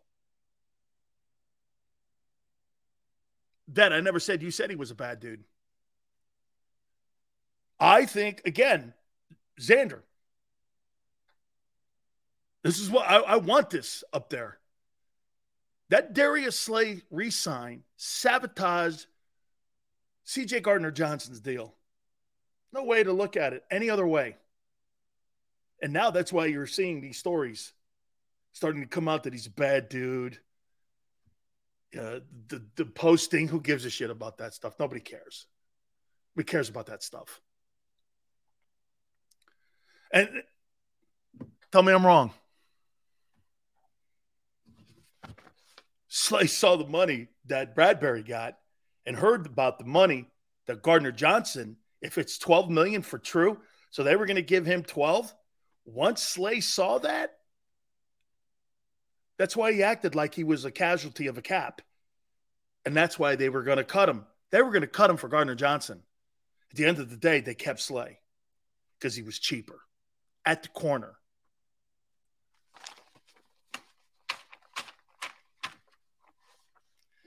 The Eagles by far are more interesting now.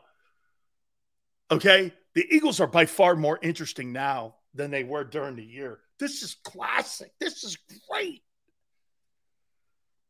Man, you can't get around it. Yeah. Hey, by the way, there's a nice video of me and Merrill up on my Twitter page. But to me, the story today was, I'm flat up telling you, that Slay fiasco undermined Gardner Johnson staying in Philly. Whew. Hey, Xander, am I right? Xander, am I right? They're more interesting now. Dude, they are more interesting now than they've ever been. By the way, you know what? I know some of you think this is crazy. I'm rooting for Howie, man. You know why? He is a legendary general manager that creates content. It's incredible. It's totally incredible. Man, fun stuff. Fun stuff. Fun stuff. Thank you. I appreciate you guys, man. You guys are great. It's great to see Xander, man. I love that kid. He's my boss. Him and Big Joe. Thank you guys so much. Please hit the like button. Hey, and Merrill, the interview, man, he was really great. I love the fact that he's a huge golfer too. In the offseason, I appreciate everybody coming aboard. Till tomorrow, 3:00 Eastern. Thank you so much, man. We'll see you tomorrow, and we'll see you on the flip side. Say goodbye to your credit card rewards. Greedy corporate mega stores, led by Walmart and Target, are pushing for a law in Congress to take away your hard-earned cash back and travel points to line their pockets. The Durbin-Marshall credit card bill would enact harmful credit card routing mandates that would end credit card rewards as we know it. If you love your credit card rewards, tell your lawmakers, hands off my rewards. Tell them to oppose the Durbin-Marshall credit card bill. Everybody in your crew identifies as either Big Mac Burger, McNuggets, or McCrispy Sandwich. But you're the Filet-O-Fish Sandwich all day. That crispy fish, that savory tartar sauce, that melty cheese, that pillowy bun. Yeah, you get it. Every time. And if you love the Filet-O-Fish, right now you can catch two of the classics you love for just $6. Limited time only. Price and participation may vary. Cannot be combined with any other offer. Single item at regular price. Ba-da-ba-ba-ba.